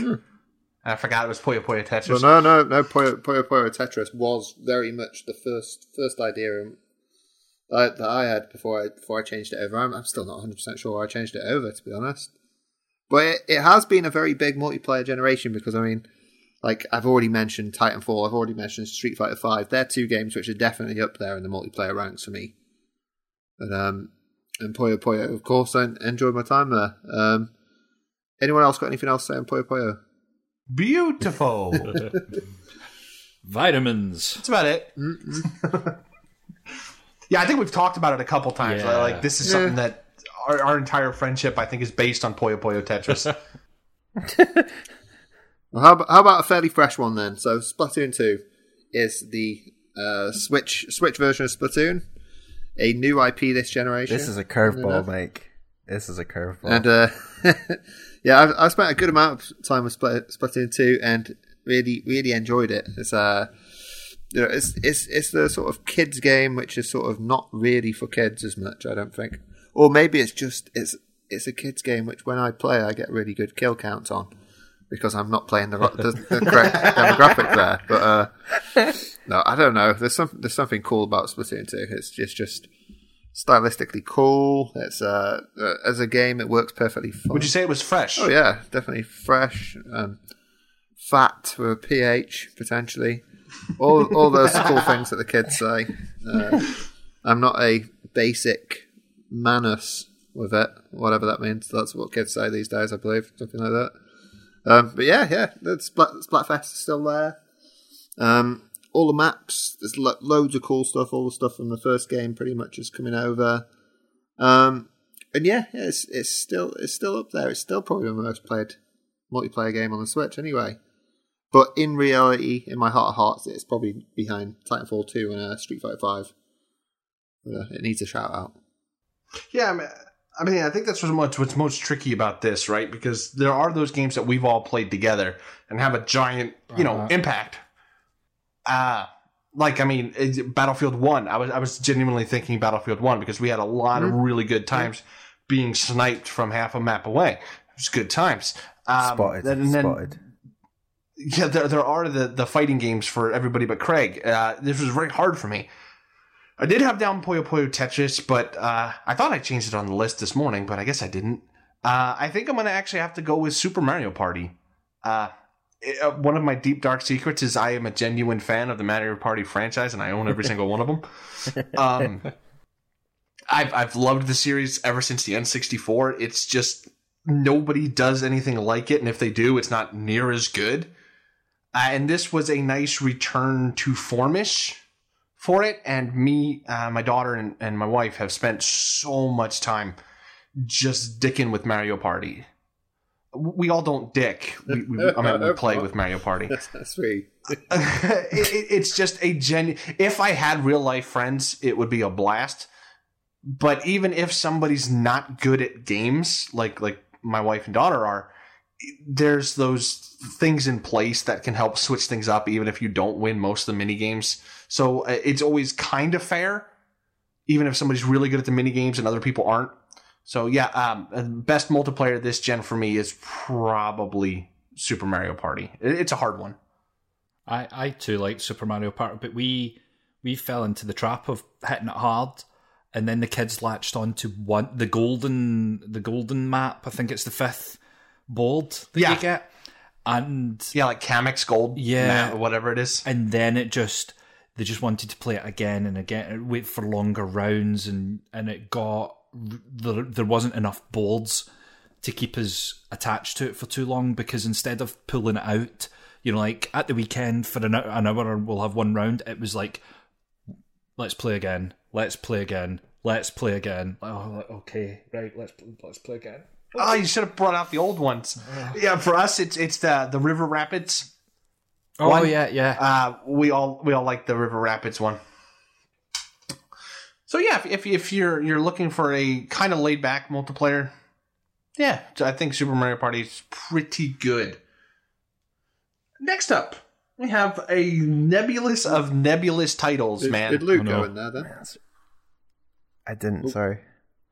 Yeah, I'll go last. This is a bit of a weird one. I'm sorry, Luke. You don't sound it. I'm sorry. Yeah, I didn't even notice. No, it's cool. Yeah, so I'm going to go with one which is a bit weird. Star Wars Battlefront 2. And even though this game was an absolute piece of shit when it first came out for all the EA nonsense that went on, DICE really redeemed themselves and made a really good Star Wars game. And it's not even the best shooter.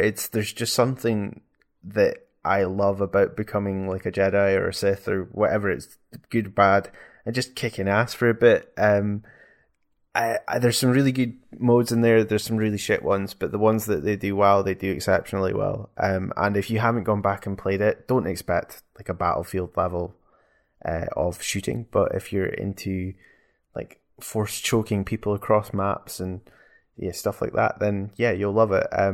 Honestly, yeah, one of the most fun experiences I've had on the PlayStation 4. Yeah, I completely agree. I think it was 2 weeks ago I gave this a go on the Xbox, and somehow, through some sort of miracle, I got to become Luke Skywalker for a little while, and it was pretty good. I was throwing that lightsaber out. I was like, I think I was choking people. I'm not sure what was going on, but no, I was just jumping through the air and raining hell down on people. It was cool. It felt like a mix of like Battlefield and Overwatch or something like that, all merged together. It was cool. Very nice. I'm glad you like it. Okay, now, sorry for that false start. Let's try this again. I'm very sorry, Luke. That's cool. A very nebulous title that caused a lot of arguments among if this fits or if this doesn't fit. We have Best Action Adventure, because there's a weird slice of gaming that doesn't really have a good genre fit. And I think I was talking to Craig earlier in the week, and it's like gaming is becoming less and less genre focused. Like everything has RPG stuff in it. It's a sports game, but it's also kind of an RPG and an action game. Everything's becoming hybridized. So action adventure is what we're deciding to put this in. By our picks, you can probably tell what we mean. So who wants to go first? Screw it, I'll go first. Yeah, I went with Uncharted 4, and strange because I had like no energy to play this at all, but I think it was Craig kept on going on about how good it was, so I picked it up and I just couldn't put it down. It was a great way to maybe finish the Uncharted series. We're not sure what's going to happen there. I won't spoil it, but yeah, it just, I think, absolutely shows how good Naughty Dog are as a developer, and just on every single level, I think, even though it's fundamentally the same game, they just refine and refine and refine that system, and they might have made the perfect Uncharted, and that's great. Except for his stupid brother. I really like Sam. I thought he was cool. Actually, so. Yeah. Did you play Lost Legacy? No, that's my breaking case of emergency. I need to play an Uncharted game. Yeah, so Sam's cool in that. So. Yeah, it's very cool in that. And the asses are nice as well. Sam's? Yeah, the Drake brothers' asses. Yeah, Uncharted 4 was very close to winning this for me. I think it might be arguably still one of the best exclusives PlayStation has under its belt, PS4. It's phenomenal. Good box quote. Yeah, I don't know if I even got the question right on this one, because I ended up with Yakuza 0 for my choice. I do not know what I was thinking, but it's a good game. Like the older Yakuza style games, do they count as action adventure? I don't know.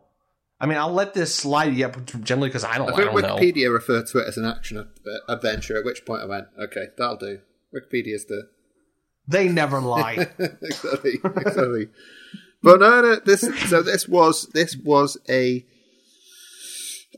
good sort of early showing of Yakuza on the new systems, admittedly on the old systems as well, but I just felt it sort of refined everything one step nicer than it had been previously. You know, with 5 and 4 being the previous games I'd played pretty shortly from each other on the PS3, I felt like this both cut things back a bit and also sort of made it a bit more laser focused, so it worked better. Like, things had been slipping away at 5, but 0 came in and sort of rectified things a bit. And it was a polished sheen to continue with. It was best of the generation for me. Yeah, it's really nice. Yakuza what made everybody kind of stand up and take notice. Kind of like the whole thing that happened with Monster Hunter. It's like Yakuza was always this niche thing here, and then all of a sudden, wham, you have one beautiful one that makes everybody realize how good Yakuza is. The other thing is, in the amount of substance in there, the cool thing is this cuts it down to two characters.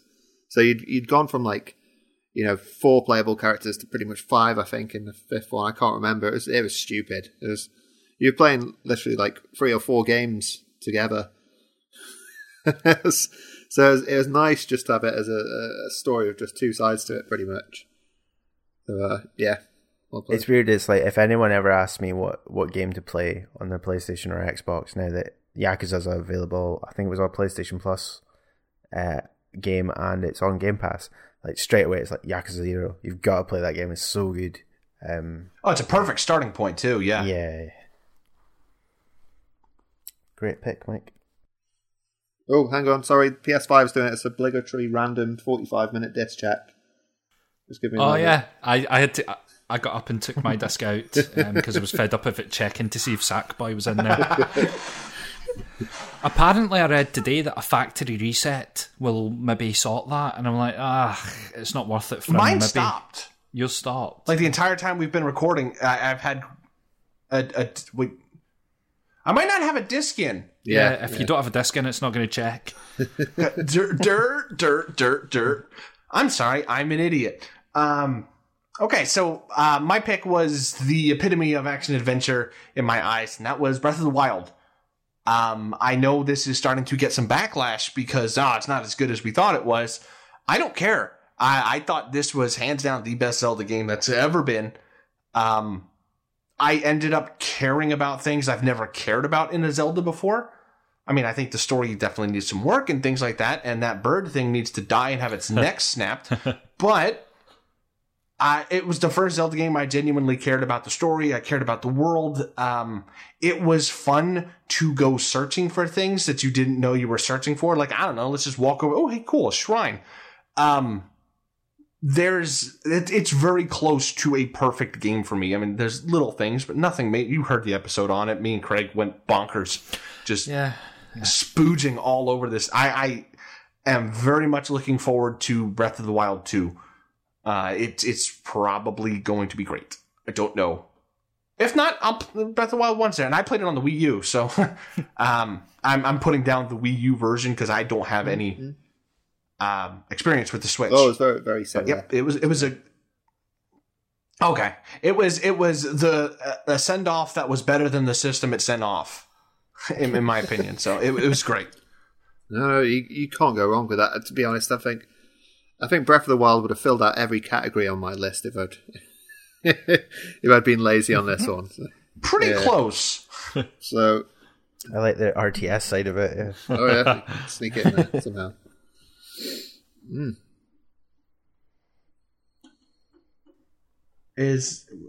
Nope, Craig, you're up. I was waiting to see if you would miss me out. I double checked. I looked at the screen. So my pick for this, again, I had to Google it, and I cheated because I wrote Metal Gear Solid 5 action adventure, and the first article that came up was Metal Gear Solid 5 is an action adventure. I'm like, yes, it's going in the box. This is a bit of a cheat for me because I had to get the game in the list somewhere, and it fits this category, but I think it fits another category equally as well, which we'll get to later. I just love this game. It opens in a cinematic, epic way. You've got no idea what's going on. Eventually, you get to ride about the place and either run into town shooting everyone as you go, or take my preferred route of crawling for 2 hours round a town many times just to map everyone's movements and then go in for a sneaky kill. It's a fab game. It culminates in some excellent big boss battles, and yeah, I'd never even meant that.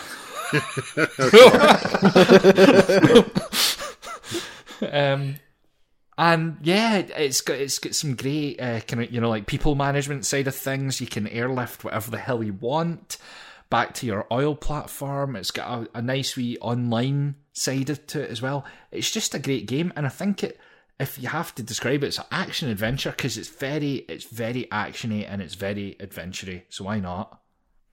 Metal Gear Solid 5. You need it in your veins. Nope.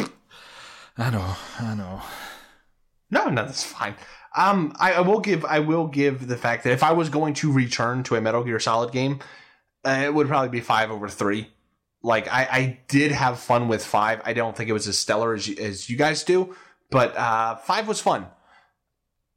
It's still a lot of fun to take that, what is it called? The Fulton. And just Fulton people all out. I did actually spend. Did you guys spend a lot of time with the multiplayer? Because I spent a good time with it. It's interesting. Yeah, it's very interesting. It's different. I never got to the point where what was the end result? Was there supposed to be some sort of denuclearization of everyone was going to win the game, and you had to wait to see if everyone would disarm? Well, there's multiple, like in a big thought experiment. Yeah. Multiple multiplayer components, isn't there? There's actual Metal Gear Online, and then there's the base sort of protection. Oh yeah, the base thing is what I was talking about. I'm sorry. Yeah, good point. Yeah. Sorry, I'm going on about the base. So the point of the bases was you can be nuclear armed and infiltrate other people's bases to disarm them or to do whatever you want. And I think you were supposed, or the world of Metal Gear Solid 5 was supposed to have nuclear disarmament across the board. There was, weirdly enough, a point where the servers went down and it reset to 0. So if you'd logged in at that point, you could access the bits.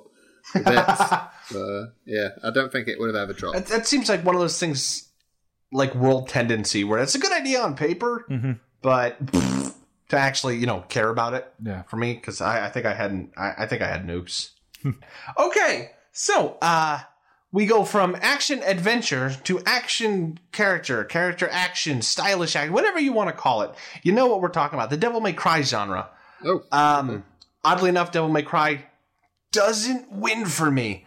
For me, it's Sekiro Shadows Die way too many times. I hate this game with a passion. I love this game with a passion. Like it has the first game to ever be too difficult that I think might be too difficult. That's never happened before. I had to sit in a corner and rock back and forth for a while. I've never thought that. This game is one of the most beautiful looking games.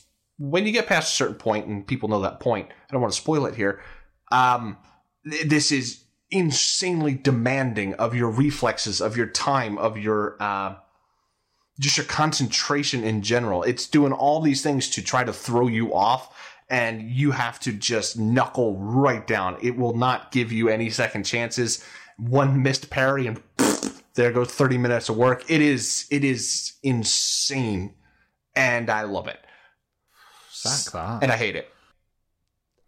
Yeah, and everybody should play it. It sounds like a bridge too far. Like I could tolerate Dark Souls and Bloodborne, but yeah, I thought it might have been a bridge too far. Like this might be the one that I probably will never replay or platinum. So yeah, that says a little bit. Well, I can let you know that I did finally go back in against that first boss, and I did beat them eventually. But I've not progressed any further. Yeah, that's I probably racked up about half the depths you got for your entire playthrough by now. I don't know. I spent a lot of time on loading screens, Mike. Well, you know what? Dave was mentioning Devil May Cry in that short appraisal of this category, and the one game which I think out Devil May Cry this generation is Bayonetta, specifically Bayonetta 2. This was technically a Wii U release, but then I double dipped. I got it again on the Switch. Bayonetta 2. It's sort of like a nice little stew. It's a little platinum stew. It's good mix of everything you'd like from the genre. Sort of all put in a pot. And in fact, you can like mix lollipops in the game. Weirdly enough, I don't know what all that was about. But has anyone actually played Bayonetta 2? Lollipops are sexy, Has anyone Mike. played Bayonetta 2? No. I had it. I always had it to play, and it was just one of the ones I never got round to. Ooh, Dave? Sort of. I started it and went, ooh, I should probably play through Bayonetta 1 before I finish this. And then I did, and then I just took a break and stopped playing. So yeah, it's still sitting there on my Wii U, but I haven't played it. Well, the same for you, Luke? I've never played a Bayonetta game. Bugger. Okay. Sorry. Okay, well...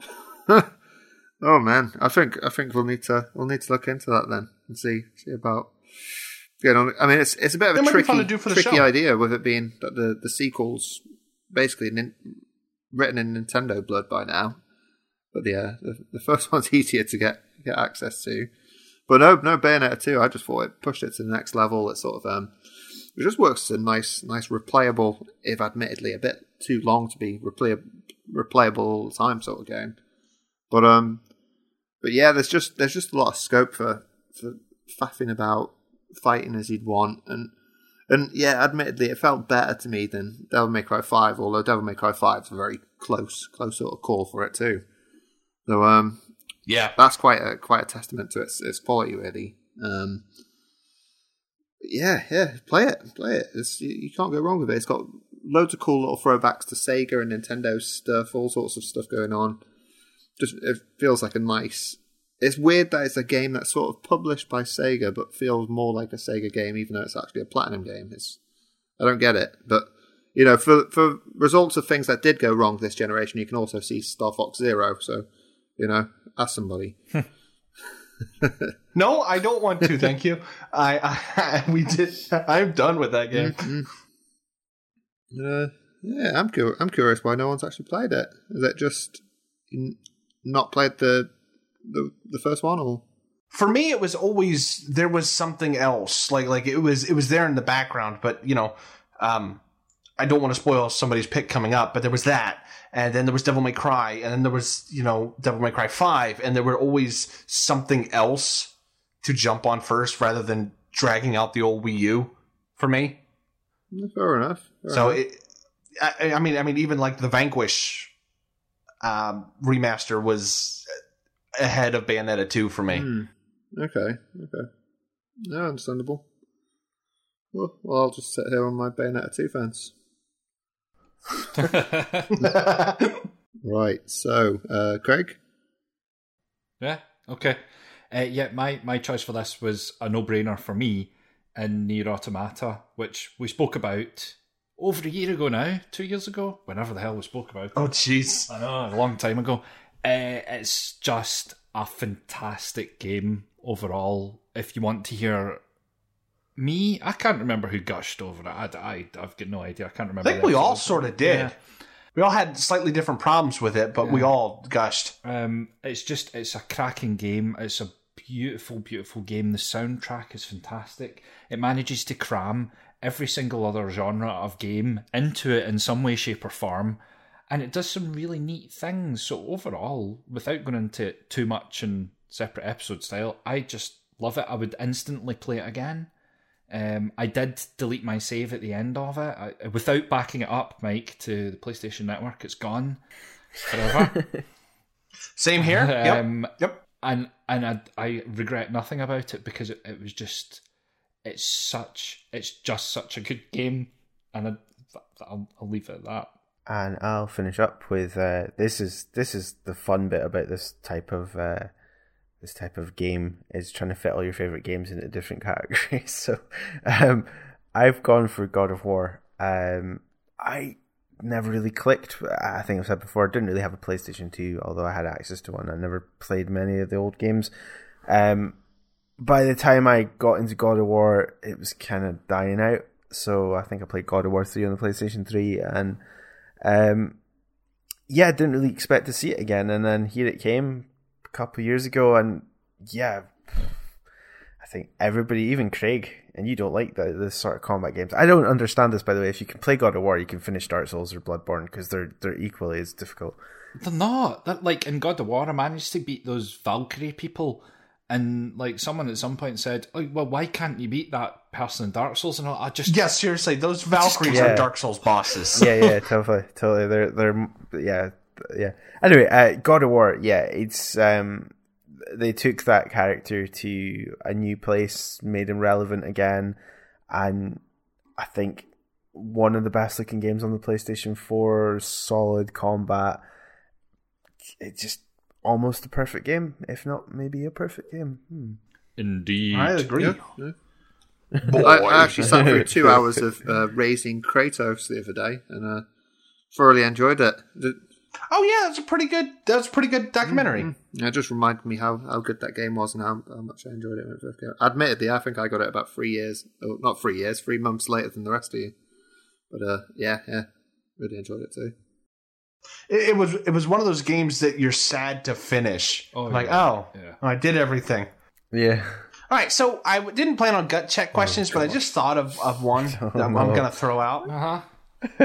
Don't do it. I mean, unless you guys really don't want me to. No, it's fine. I'm going to look at it. Okay. Just you do it, Dave. This is a subgenre.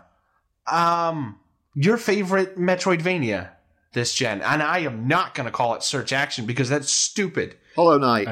Well, mine says Journey to the Savage Planet. Is that Metroidvania? Okay. Hollow Knight. Shantae, Half Genie Hero for me. Yeah, Hollow Knight. I absolutely understand that. Guacamelee. Oh, ooh. Did you say Guacamelee? Sorry, you cut out. Yeah. Guacamelee.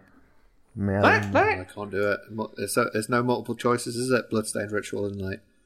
Anyway. Yeah. That crossed my mind too. Okay, so next up we have more of Craig's jam than most of ours, I think. Best puzzle game.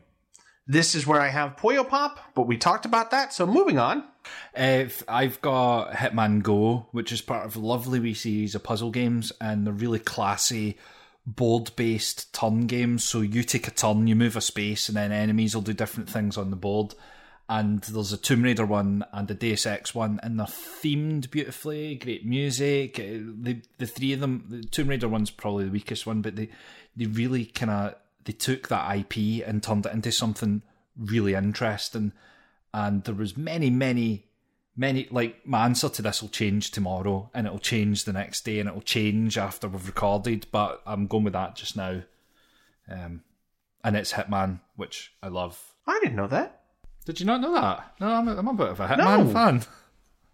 Oh, jeez. You say.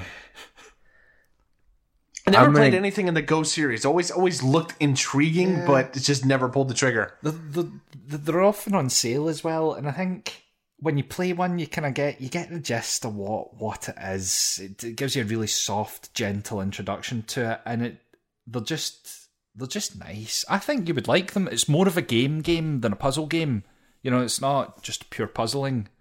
There's a bit of strategy. There's the one where you play as like a serial killer at a sleepaway camp. That one piqued my interest. That one looks pretty good. But anyway, sorry.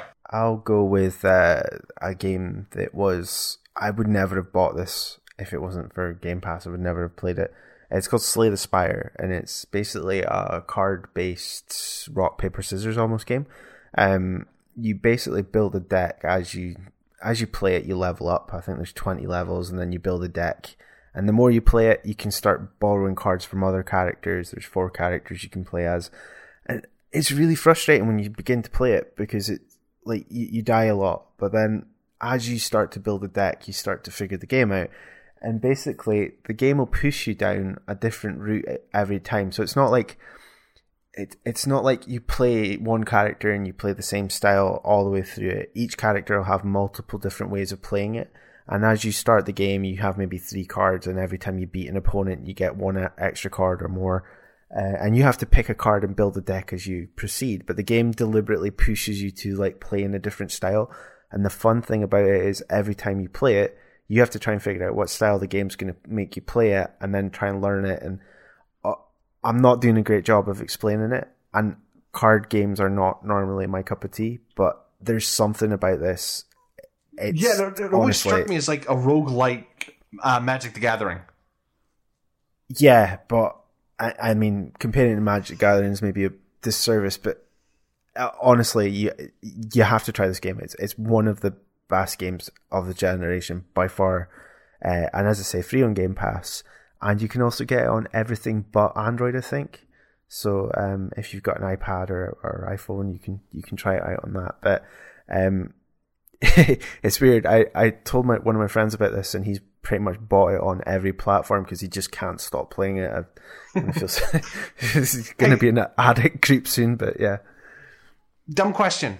I always get this and Hand of Fate mixed up. Which one's the 3D one and which one's the animated looking one? This is the 2D like Flash game style looking one.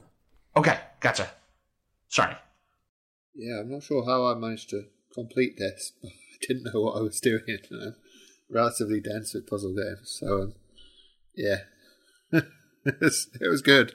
It was good, but I don't know how I beat it. What was that?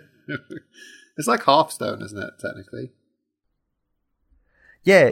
Oh, yeah, that's a good one. Yeah, good one. Well, Hearthstone's this generation, is it? Technically, I guess it would be, yeah. Yeah, technically. Yeah, I think it is. Well, it's too late, because I chose The Witness. And this was a very last-second substitute for a game which will pop up in another... Was it? Yeah. So, Jonathan Blow, what a legend. He made Braid, which was Dave's favourite game, I think, of the year it came out. Absolutely. But yeah, I thought The Witness was pretty cool. I didn't play enough puzzle games this generation. Again, as I was trawling through the list, I was like thinking, I've played nothing in the way of puzzles apart from Puyo Puyo. And games which could sort of vaguely be said to be sort of puzzly-like.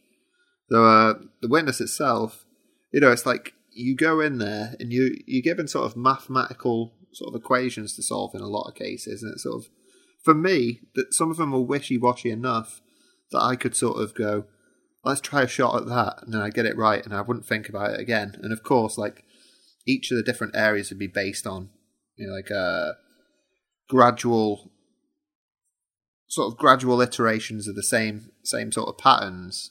So if you just guess one, then you're sort of screwed when it comes to the next one anyway. But it's just a cool sort of like trial and error sort of experiment for me in a lot of cases. And I've never really got through to the end game of seeing what the next stage is from there, but I have seen a few bits where it sort of starts branching out, where the puzzle becomes larger than what you're originally expecting. So essentially, it's basically go up to a screen, draw a line through from start to end, and that's it. But then you get like mirrored versions, one just rely on the environment, weird, crazy symbols popping up, all the best bits of crazy indie games you've seen all over the years. But sort of as a puzzle game, it works for me, although it's possibly a bit too cryptic for me. I wanted to love The Witness so very much. I tried playing online with Luke, who felt sorry for me or something, I don't know, because of my disability and colour-sightedness, because a lot of the puzzles are colour-based. I played with Laura, who got frustrated with me because I knew what I was doing and I knew how to solve the puzzle, but I was just like, Laura, what colour is that? What colour does that colour match that colour? Yeah. And she's like, tell me what you're doing. And I'm like, I'm not explaining how. I'm just tell me what colour it is. It got really frustrated. So I'd play. You activate the light beams to hit the central tower. I got 3 or 4 of them activated, and then I just hit a wall because no one would play with me. I never finished it because I couldn't figure it out. If you've got the brains and I've got the eyesight, let's figure this out.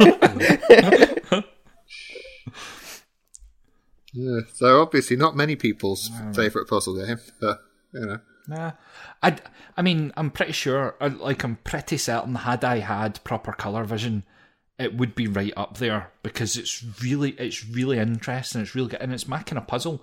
Like, I like logic puzzles, and I like a wee bit of like mirror puzzles and light puzzles, and like a magic. And some of them are physical, like you've got to stand in a specific spot to see the solution across in the river, or so. It's very cool. Just unfortunate that it's not disability friendly, I suppose. They can't be arsed. They just can't be.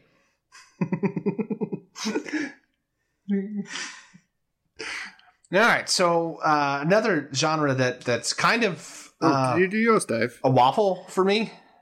Oh, you do? You doing it? Yeah, I didn't. Yeah, I said Puyo Pop. Well, we talked about Puyo Puyo Tetris. Yeah.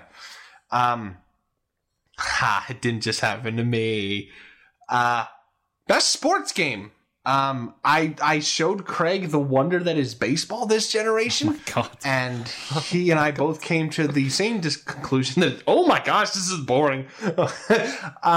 I don't spend a lot of times with sports games unless there's a twist, and Mario games count as a twist, like Mario Baseball, things like that. Nice twist. So this gen, not year, Blood Bowl 2 is probably the most sports-focused game that I've played, and I've talked so much about Blood Bowl 2, and only one of you have bought it, and he wanted to hang himself afterwards. So, at the risk of your own life, play Blood Bowl 2. Yeah. It's a lot of fun. I think it is a lot of fun, but you're damn good at it, and there's only so much I can take being repeatedly beat over the head. I am good enough to where I can beat friends, but not good enough to where I can beat people who have been playing it longer than me. So in this weird dead zone. Yeah, I really do like it because it's one of the few sports games that it's a turn-based sports game. You always think of sports games as being fast and reflex focused or skill focused. Whatever it is you're doing, you're kicking something or hitting something. Yeah, it's a really nice change of pace. It's just unfortunate that I had to involve you in the equation. Jesus. My pick for this did involve you as well. Was Everybody's Golf, because it's hella fun. It's got the best. It is. It's just hella fun. I've got a tall, lanky but biggest head character who runs about the place just hitting golf balls and having fun. It's a great golf game. We spoke about it last week. Yeah, I'm pretty sure. So I won't say anything else about it. But yeah, Everybody's Golf. I would say, I guess the biggest endorsement we can say is we bought all the DLC for it. Yeah, it's a hell of an endorsement for it. I've never played it. One day I will. You then? What's your sports game? I don't know if this class is a sports game. I'm probably pretty similar to Dave, where I don't really play them. Rocket League. It's basically remote control cars hit football PlayStation Plus game that kind of took over the world for a bit. And yeah, it's just phenomenal, good fun. It's I don't know if I've played much of the extra stuff they've added, but the actual core game there, I must have sunk 30, 40 hours into that, no problem. And even just thinking about it makes me want to go jump on and just. I'm totally shit at it, but yeah, seeing what some people can do with that game and like get balls in the air and knock them around and dribble them and juggle them about. Oh, there's an art to that game that I'll never possess, but yeah, great game. Yeah, that was something that definitely took over our group for a long time. Mm-hmm. It's good fun. It's up there with Puyo Tetris in terms of like our little group, the impact it had. So sports is a very funny one, isn't it? It's like I think you could have caught me a month or so ago playing NHL '94 on the Xbox, which was quite a weird sort of nostalgic thing. I don't even know why I liked NHL in the first place back then, but there's not been too much for me this generation in terms of sports games. I think you got things like Gran Turismo Sport. But the one I'm going to have to go for, obviously, is Mario Kart 8, which was an absolute banger, really, for the Wii U. And I'm sure it's the same for the Switch, but I've never picked it up for that. It's another game where I picked up all the DLC. I jumped into it so frequently. I played everything single player content wise. I just got totally invested in it. I'm sure I've spent loads of time on it, and. Yeah, what's there to say about it more? It's probably got the best version of the soundtracks of most of the tracks there.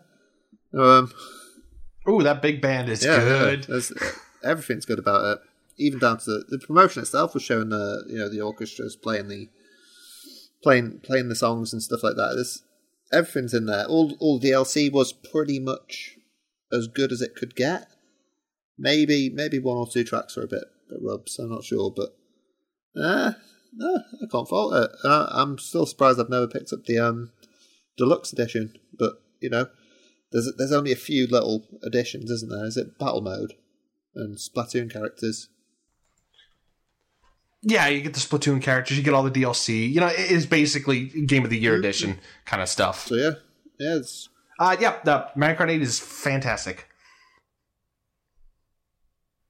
It's no Double Dash, but it is amazing good fun. What's the one where you have to go left, twiddle your thumb to build up a boost? Is that Double Dash? Mario Kart DS? Oh, a lot of them before. 64 was like that, DS was like that, snaking stuff. Okay. Because I still think it works in Mario Kart 8. I think it does. If it doesn't, I'm too trained at this point yeah. to where you just do it anyway for the sparks.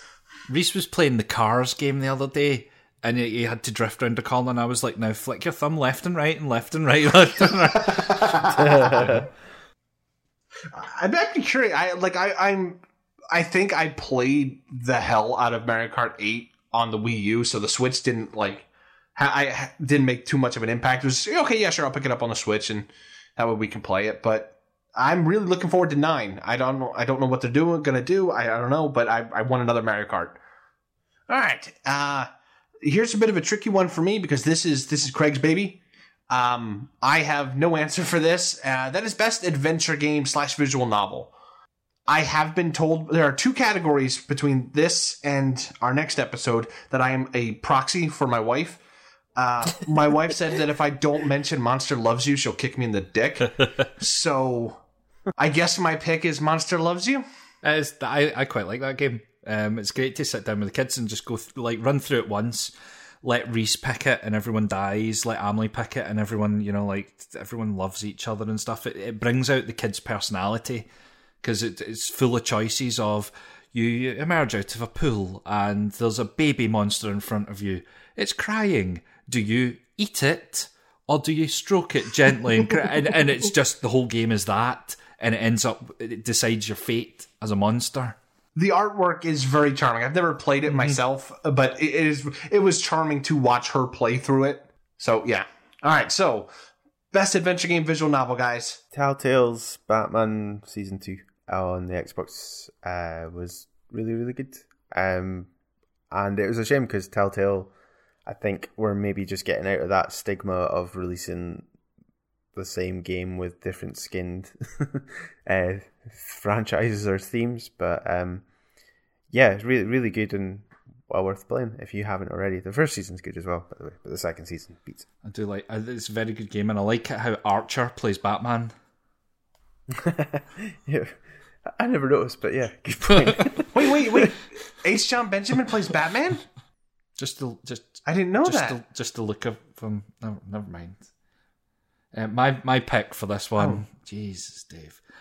My pick for this one is Thimbleweed. I'm sorry, did I miss something? Fuck you. The character in those games looks like Archer. It just looks like Archer. Oh, I thought you meant the guy who voices Archer does the voice of Batman. Me too. Oh, me too. Excuse me. Yeah, Mr. Comedic Genius over there. Nobody got your jokes. Shut up.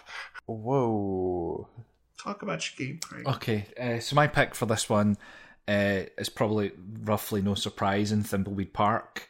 I played a lot of adventure games, and I'm not going to name any of them because I'm not that kind of guy. But what I will say is Thimbleweed Park brought back all of that love of old LucasArts games. All the Ron Gilbert genius is in there, and it really just made my day. I played it in a day, and it was the day, I've told this story before, it was the day I got the snip. I saved it for that day, and I went home, my wife drove me home, and I sat on a big bag of ice and played Thimbleweed Park start to finish, and it was just such, it made that day great. That was, the day I got my balls chopped off was a great day. That is how good, that's how good that game is. I recommend that maybe none of you play it, I don't know. Dave, I know you like the story. Yes, I really like the story. It's got a really good, interesting story. Got some twists. Got some really great characters. It gave me the warm fuzzies. So, Thimbleweed Park, a game made for me. Yeah. Thanks, Mike. Thanks, Mike. Park looks cool. I mean, the thing is, I'm surprised. This is the generation where we've all pretty much played Day of Tentacle remastered, and that was absolutely amazing. Mm-hmm. If that hadn't been from many generations before, that would have definitely been on it, I reckon. But I mean, for me, it's going to be the Steins Gate series, which has sort of this was sort of existing in the PS3 era, but it's sort of come into its own in this generation. And yeah, both games back to back are brilliant. It's just the sort of time travel Japanese story of weird stuff, conspiracy theories, all that kind of magic. And yeah, I just enjoy it. I really enjoy it. There's quite a few this generation. You know, you got like Danganronpa sort of stuck around and pretty much finalised itself, although you could get more soon. There's loads to look out for. But yeah, Steins Gate takes it for me. I don't know. It's not really worth going into the details. Just give it a try if you've got 40 odd hours spare of reading per game. Yeah. All right. So another one of Craig's babies is the best stealth game. This is something that I struggled with, and then I remembered, oh yeah, Sniper Elite is a stealth game, and it's great. So Sniper Elite 4, I think, is one of the best stealth games, hands down. It has one mechanic, and you explore that mechanic really to the fullest by the time you're done the game. The timing your shots thing, I always find really satisfying. Then you get the X-ray of some not poor Nazis. Ooh, almost made a faux pas there. Some Nazi who quite deserves to have his balls shattered with a 50 caliber round gets his balls shattered with a 50 caliber round. I think Sniper Elite 4 might be my favorite stealth series. And everyone else cared. Anyway, Craig. And yep, nobody cared. Well, yeah, go on. I'll cover this side of it. Metal Gear Solid 5, The Phantom Pain. That is my favourite stealth game of the generation. And it is a beauty. But we'll hear a lot more about this later, I'm pretty sure. So, Craig. We also heard about it earlier. Yeah. Am I going to hear about it again? And again? It's also my stealth game, but I don't play stealth games as in stealthy. I just shoot the shit out of everything. If I'm forced to play stealth, Yay! if I'm forced to play stealth, it's kind of normally a point of like, I'm not going to play this game anymore. But yeah, Metal Gear Solid was good fun because you didn't have to stealth, and pew pew. Yeah. Like stealth for me, my actual stealth game of the century of life probably is Hitman 2, as in the sequel to the 2016 Hitman. The World of Assassination, because it pulls in all the levels from Hitman. I just love that game so much. It's non-traditional stealth, I suppose. It's hiding in plain sight. It's working out what persona you need to become to access a different area, to figure out a thing, to set off a series of events, to kill someone. And it's just... IO have built the best killing sandbox ever, and they hit the nail on the head with the first one, and then just made it better in 2, and then pulled the first game back into 2, and it's just brilliant. And stealth for me is like my list so far. Looking at my list, I've got Dishonored 2, Deus Ex, Shadow Tactics, Prey, Metal Gear Solid. We're all stealth. It's all of those. The love of all of those games is based on the stealth mechanics within it. So stealth is a big part of what I love about games. So Hitman 2, you did a good job there. Thank you. And Hitman 3 comes out next week, and I just hope that we will all say goodbye to Craig. I said earlier, Shadow Tactics was a game I haven't finished. I only finished Hitman 2 last week or this week. Like, I've only just finished the last level because it was just in time for Hitman 3 to come along. I've been playing that game. I've put a lot of hours into that game over years, or a year and a bit. However long. What year are we in? 2021 now? Jeez. Yep. But yeah, the story's kind of fluff in places. It's not about that really. It's just about how you interact with the world. And the world they've built is amazing, as I say. And I need to stop talking. That's fine. We did an episode on Hitman. So, I mean, again, I still think it is the only game I've played where using the term puzzle box makes sense. Like, it is so good. But moving on to one of my favorite genres, one of Luke's unfavorite, I am sorry. We have 2D platformers, and this has been a gen with some monster 2D platformers, man. This has been a blast to play through this gen. With the one I picked being a bit contentious, but Donkey Kong Tropical Freeze is by far the best 2D platformer I have ever played. The music is fantastic. It manages to look good on the Wii U still, which is like a feat. It was so much fun to try for the extra objectives, to play with different partners. It was just, I monstered through that game, and it's still best of the generation, man. I love Tropical Freeze. Do you want to go, Kirk? Sorry. Yeah, I was just gonna, like, I too am a fan of So Tropical the game Freeze. I'm going to pick is... I too am a fan of Tropical Freeze. It was one of the few games I played in the Wii U. I picked up my Wii U very late in the Wii U's life. In fact, it was at the end of its life. My 2D platformer of the generation is Celeste. Based on a lot of the things I said last week, it was a great challenge, an optional challenge to take strawberries on. It had the same kind of like flipped world mixtape stuff that things like last generation, my favourite 2D platformer would have been Super Meat Boy for all the same reasons. The soundtrack, the mix-up of levels, the perfect balance of difficulty. So the core game is all right to get through, and then you've got all these wee challenges and bits. Celeste just hit all the nails on the head, and I didn't even care about the story. You know, it's a beautiful game. It wasn't a story that connected with, or I connected with, or saw myself in, which a lot of people did. It was just a solid game. Yeah, as someone who doesn't like 2D games that much, just because I'm terrible at them, Celeste is amazing. I think the biggest feat, Craig, is beating Celeste with the Switch controller. It's like the Joy-Cons make that twice as hard as it needed to be, especially with Joy-Con drift, which is why I never finished it, because Yeah, the drift was horrible. In terms of 2D games, I'm going to go for a bit of a naff answer because Sonic isn't a great 2D platformer. I don't think anybody will say that, but Sonic Mania was a great return to form, I think, or maybe a return to decency. It had a form. yeah. He's finally figured it out. Sonic Mania, I think, just for the first time in a while, was a Sonic game that I could get behind. And as someone who loved Sonic when he was a kid, it's good to see him back. So,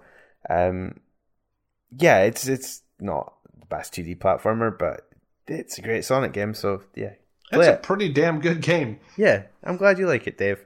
It's almost as good as Yoshi's Island.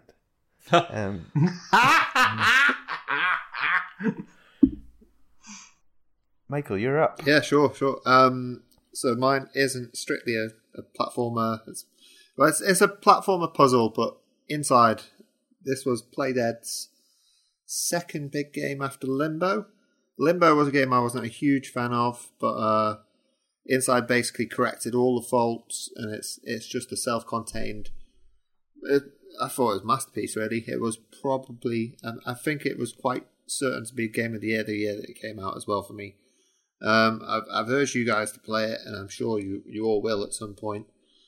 But yeah, it's just a really cool little self-contained story within a sort of. If you think of sort of running away from the FBI or something, or not knowing exactly what's going on in the story, and then sort of running through all these dark, horrible-looking places, seeing all sorts of sort of George Orwell style sort of scenery going on. It's pretty mad, and if you've ever seen a trailer of it or anything like that, you've probably got a good gist of what it looks like and where it's going, but you've probably got no idea of ultimately where it's going to go. And it was just a real surprise. Shortish enough to not be considered as a full sort of thing, but everything was perfect, polished, nice, good sound, good everything. Definitely game of the generation for me. I blame my wife for me not playing it because I played through Limbo because she wanted to see it. We both really enjoyed Limbo. Like I think Limbo is really good. And she's just not been in the mood to watch a kid die repeatedly over and over again. So once she is, we will be playing Inside. I don't have a problem with watching kids die. That's a terrible sentence. Moving on. On the opposite end of the coin, that doesn't make me sound like a monster, is the best 3D platformer. This is something that I didn't click with any 3D platformers really this year. Like my answer is something I've clicked with, but I've talked about a bunch. I didn't play anything that really grabbed me in the 3D space of platforming. So Ratchet & Clank. I've played it through probably 3 times now. I genuinely love Ratchet & Clank. I think the remaster / remake, whatever it is one of the best PS4 games. And it still looks phenomenal for coming out pretty early in its life. Oh, yeah. Insomniac do some sort of miracle thing of, like, they do it injecting blurriness and I think it's called temporal injection or something like that, but it looks cinematic, doesn't it? In fact, I think we said on the episode it does. It's quite hard to distinguish between this and the actual movie, which was released similar sort of time frame. Yeah. Yep. It really is. I think the biggest point, or the biggest thing for me, was the first time there are 800 billion million moving things on screen all bouncing about in different directions. Bolts. And it's still 60 frames a second, beautiful glory and everything sharp. You're just like, this is it's witchcraft. This thing should be crunching, like, what is the meaning of life? Supercomputer style. That's a weird thing you said there, because I think it's actually 30, but it makes it feel like it's 60 because 30? They do this weird sort of... Yeah, it's locked at 30. Oh, in fact, that is deja vu and a half, because that exact bit happened in the episode. But no, even past that, it fundamentally, the gameplay of it feels great, doesn't it? Feels like a Ratchet game, and it's sort of It is polished. You know, I love my polish, and it's got a lot of it. Yeah. I'll. Okay, on you go, Dave. Well, no, I was going to say on the opposite end of polish, but still just as much heart. Craig, what do you got? For God's sake, that was my line, word for word there. On the opposite end of polish. Yeah, it's reasonably polished. A Hat in Time really grabbed me by the heartstrings and just tugged. It's a great wee game. It's got vibes from, your Mario Galaxy. It's got vibes from Luigi's Mansion. It's got a better horror level than any of Luigi's Mansion on the Switch had. It's proper pucka wee gaming. You're just a little girl. You've got to collect a bunch of time things, and the world that you're in and navigating is cute. It's so Nintendo, it's unbelievable. But you're sitting playing it on a PlayStation, and I just thought, it's a great game. There's a level that you play, you're on a train, and everyone you talk to is just trying to get your personal details. So someone's like, "Oh, what's your mother's maiden name?" And you actually have to type in, what your mother's maiden name is and stuff like that. And before you know it, you're like, Am I sending all this information off to the developers or something? Like they've got my date of birth, they've got my mother's maiden name. It's really weird. But the level design, it's like distinct levels each time. So you get a train puzzle to solve or a murder to solve, and you've got the horror level and stuff. I just thought it was fab. And Dave, did you? You might hate it. I can't remember, but did anyone else play it? I played a good chunk of it. I got up until the Spooky Woods. Mm-hmm. Is where I got to, and it just, I don't know if it was just the mood I was in or what. It just kind of made me go, ugh. And so I just kind of stopped. Something I planned to go back to and finish. It just didn't. It's a better Mario than Mario. I think it's better than, never mind. Luke or Mike. That was nearly. Mike, you go. Oh, okay. So yeah, it's not a better Mario than Mario Odyssey, obviously. Although looking back on it being the generation, there might be one Mario game I might have preferred to this, but that's another story. Yeah, Mario Odyssey is the big Switch behemoth. Is that the right word? Is that even said right? Behemoth? Yeah. It's brilliant. It does the job. It's got all the worlds. It feels great.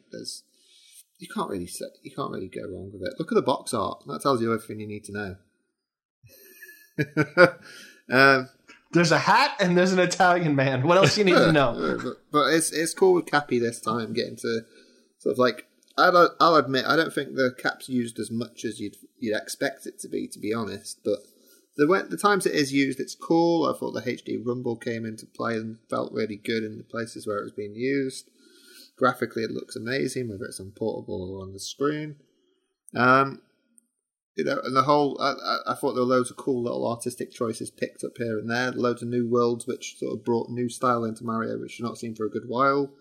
A lot of it seems to be based off sort of, say, Mario 64 or something like that. I felt like they were finally picking up and injecting a bit new sort of artistic style into everything. Very stylish, very fancy, and yeah, fun. 60 frames per second. Yeah, love it. Luke, any more to add? Yeah, also my pick, and yeah, it's just a great game. It's maybe not as good as previous Mario games, but it's can you go wrong with the Mario game of this quality? And I really struggle. I mean, Ratchet & Clank's a great game, but in terms of a 3D platformer, I think Mario tops it. I can't think of anything that beats it. Yeah, no, it's just solid from start to finish. And Bowser, oh, how good does he look in that tuxedo? Yeah. Bowser's a boss in Mario Odyssey. He's pretty good. We could. I think mine, and I don't want to speak for Craig, but I think we've talked about it. Our feelings for that have gone down since the episode, but that is an argument for another time. We should have a second argument episode. It'd be great. No, you. All right, so you're a very really? Confrontation focused person. So we are going to call it here. We have another group of categories that we're going to do that are much more nebulous. Just in case you're wondering, it's I do have. Will I read out some stats from the spreadsheet? Sure. I'm game. Yeah. Right, okay. So, between the four of us, we had 78 opportunities to input a game. This is my stats. This is my out of interest for us, but we've got some top games out of this. So there were 58 games mentioned out of 78, and then there was 9 games that got more than one vote. So we agreed, the four of us at some point crossed over and agreed on 9 games. And then of those, I'll just give you the top level one. There's 3 games that are clear winners. We have a top 3 games of the generation out of this show. Yeah, because there's 3 games that 3 of us agreed on. Star Wars Battlefront 2. No, not quite. Ukulele. Not quite. So our 3 games based off this episode of the generation are Metal Gear Solid 5, The Phantom Pain, Oh, what? The Witcher 3, and Yakuza Like a Dragon. That's the only 3... That's Where's the only... Divinity? Only 2 of us said Divinity 2, when one person said Divinity 1. Had I known this, Metal Gear Solid would not be in this list. Well, that's why when I said make sure your answers are final, I didn't say why. So next week, I'll do one for next week and then cross-reference thing and make a wee, like pivot table, and we'll spit out some top game, like a collective top games thing. I'll tell you what, like in terms of us as a collective picking a top 3, that pretty much satisfies everyone we like at least one in the top 3. That's not a bad top 3. I mean, I agree with Luke. I wouldn't have put Metal Gear Solid in there, but different strokes for Craig. Yeah, I think I'm the only person that had all 3 of those games in my list, to be honest. I like the way you've manipulated this list. I have not manipulated. I didn't manipulate it. It's right there. It's just words. There was no manipulation. I would just say that you've got all 3 of those games in your list. I do. And they weren't all there this morning. I would like a recount. Other than all right. Anyway, go. So that was part 1. Like I said, next week we have some more ethereal questions, such as what was your favorite one for this console, or what was the one that you think defined the generation the most, things like that. So a lot less genre based, statistic based, genre based, whatever you want to call it. So if you've made it this far, thank you very much for listening. We will of course resume our normal big game retro rewind schedule after next week's episode. The next big game that we'll be talking about is going to be... It seems like I've been saying this for 3 months. You have. It's Punch-Out. Punch-Out for the Wii and Super Punch-Out for the Super Nintendo. So if anybody else would like to send us their thoughts on those games, whether they like them or not, you can do that at biteffect.com. Don't worry about liking, rating, or subscribing, because who cares? I would like to say a giant thank you to my good friends for sticking around for like 2.5 hours and arguing about games all week in Discord. So, gentlemen, say good night to the fine people. Good night, gentlemen. Good night. Good night, fine people.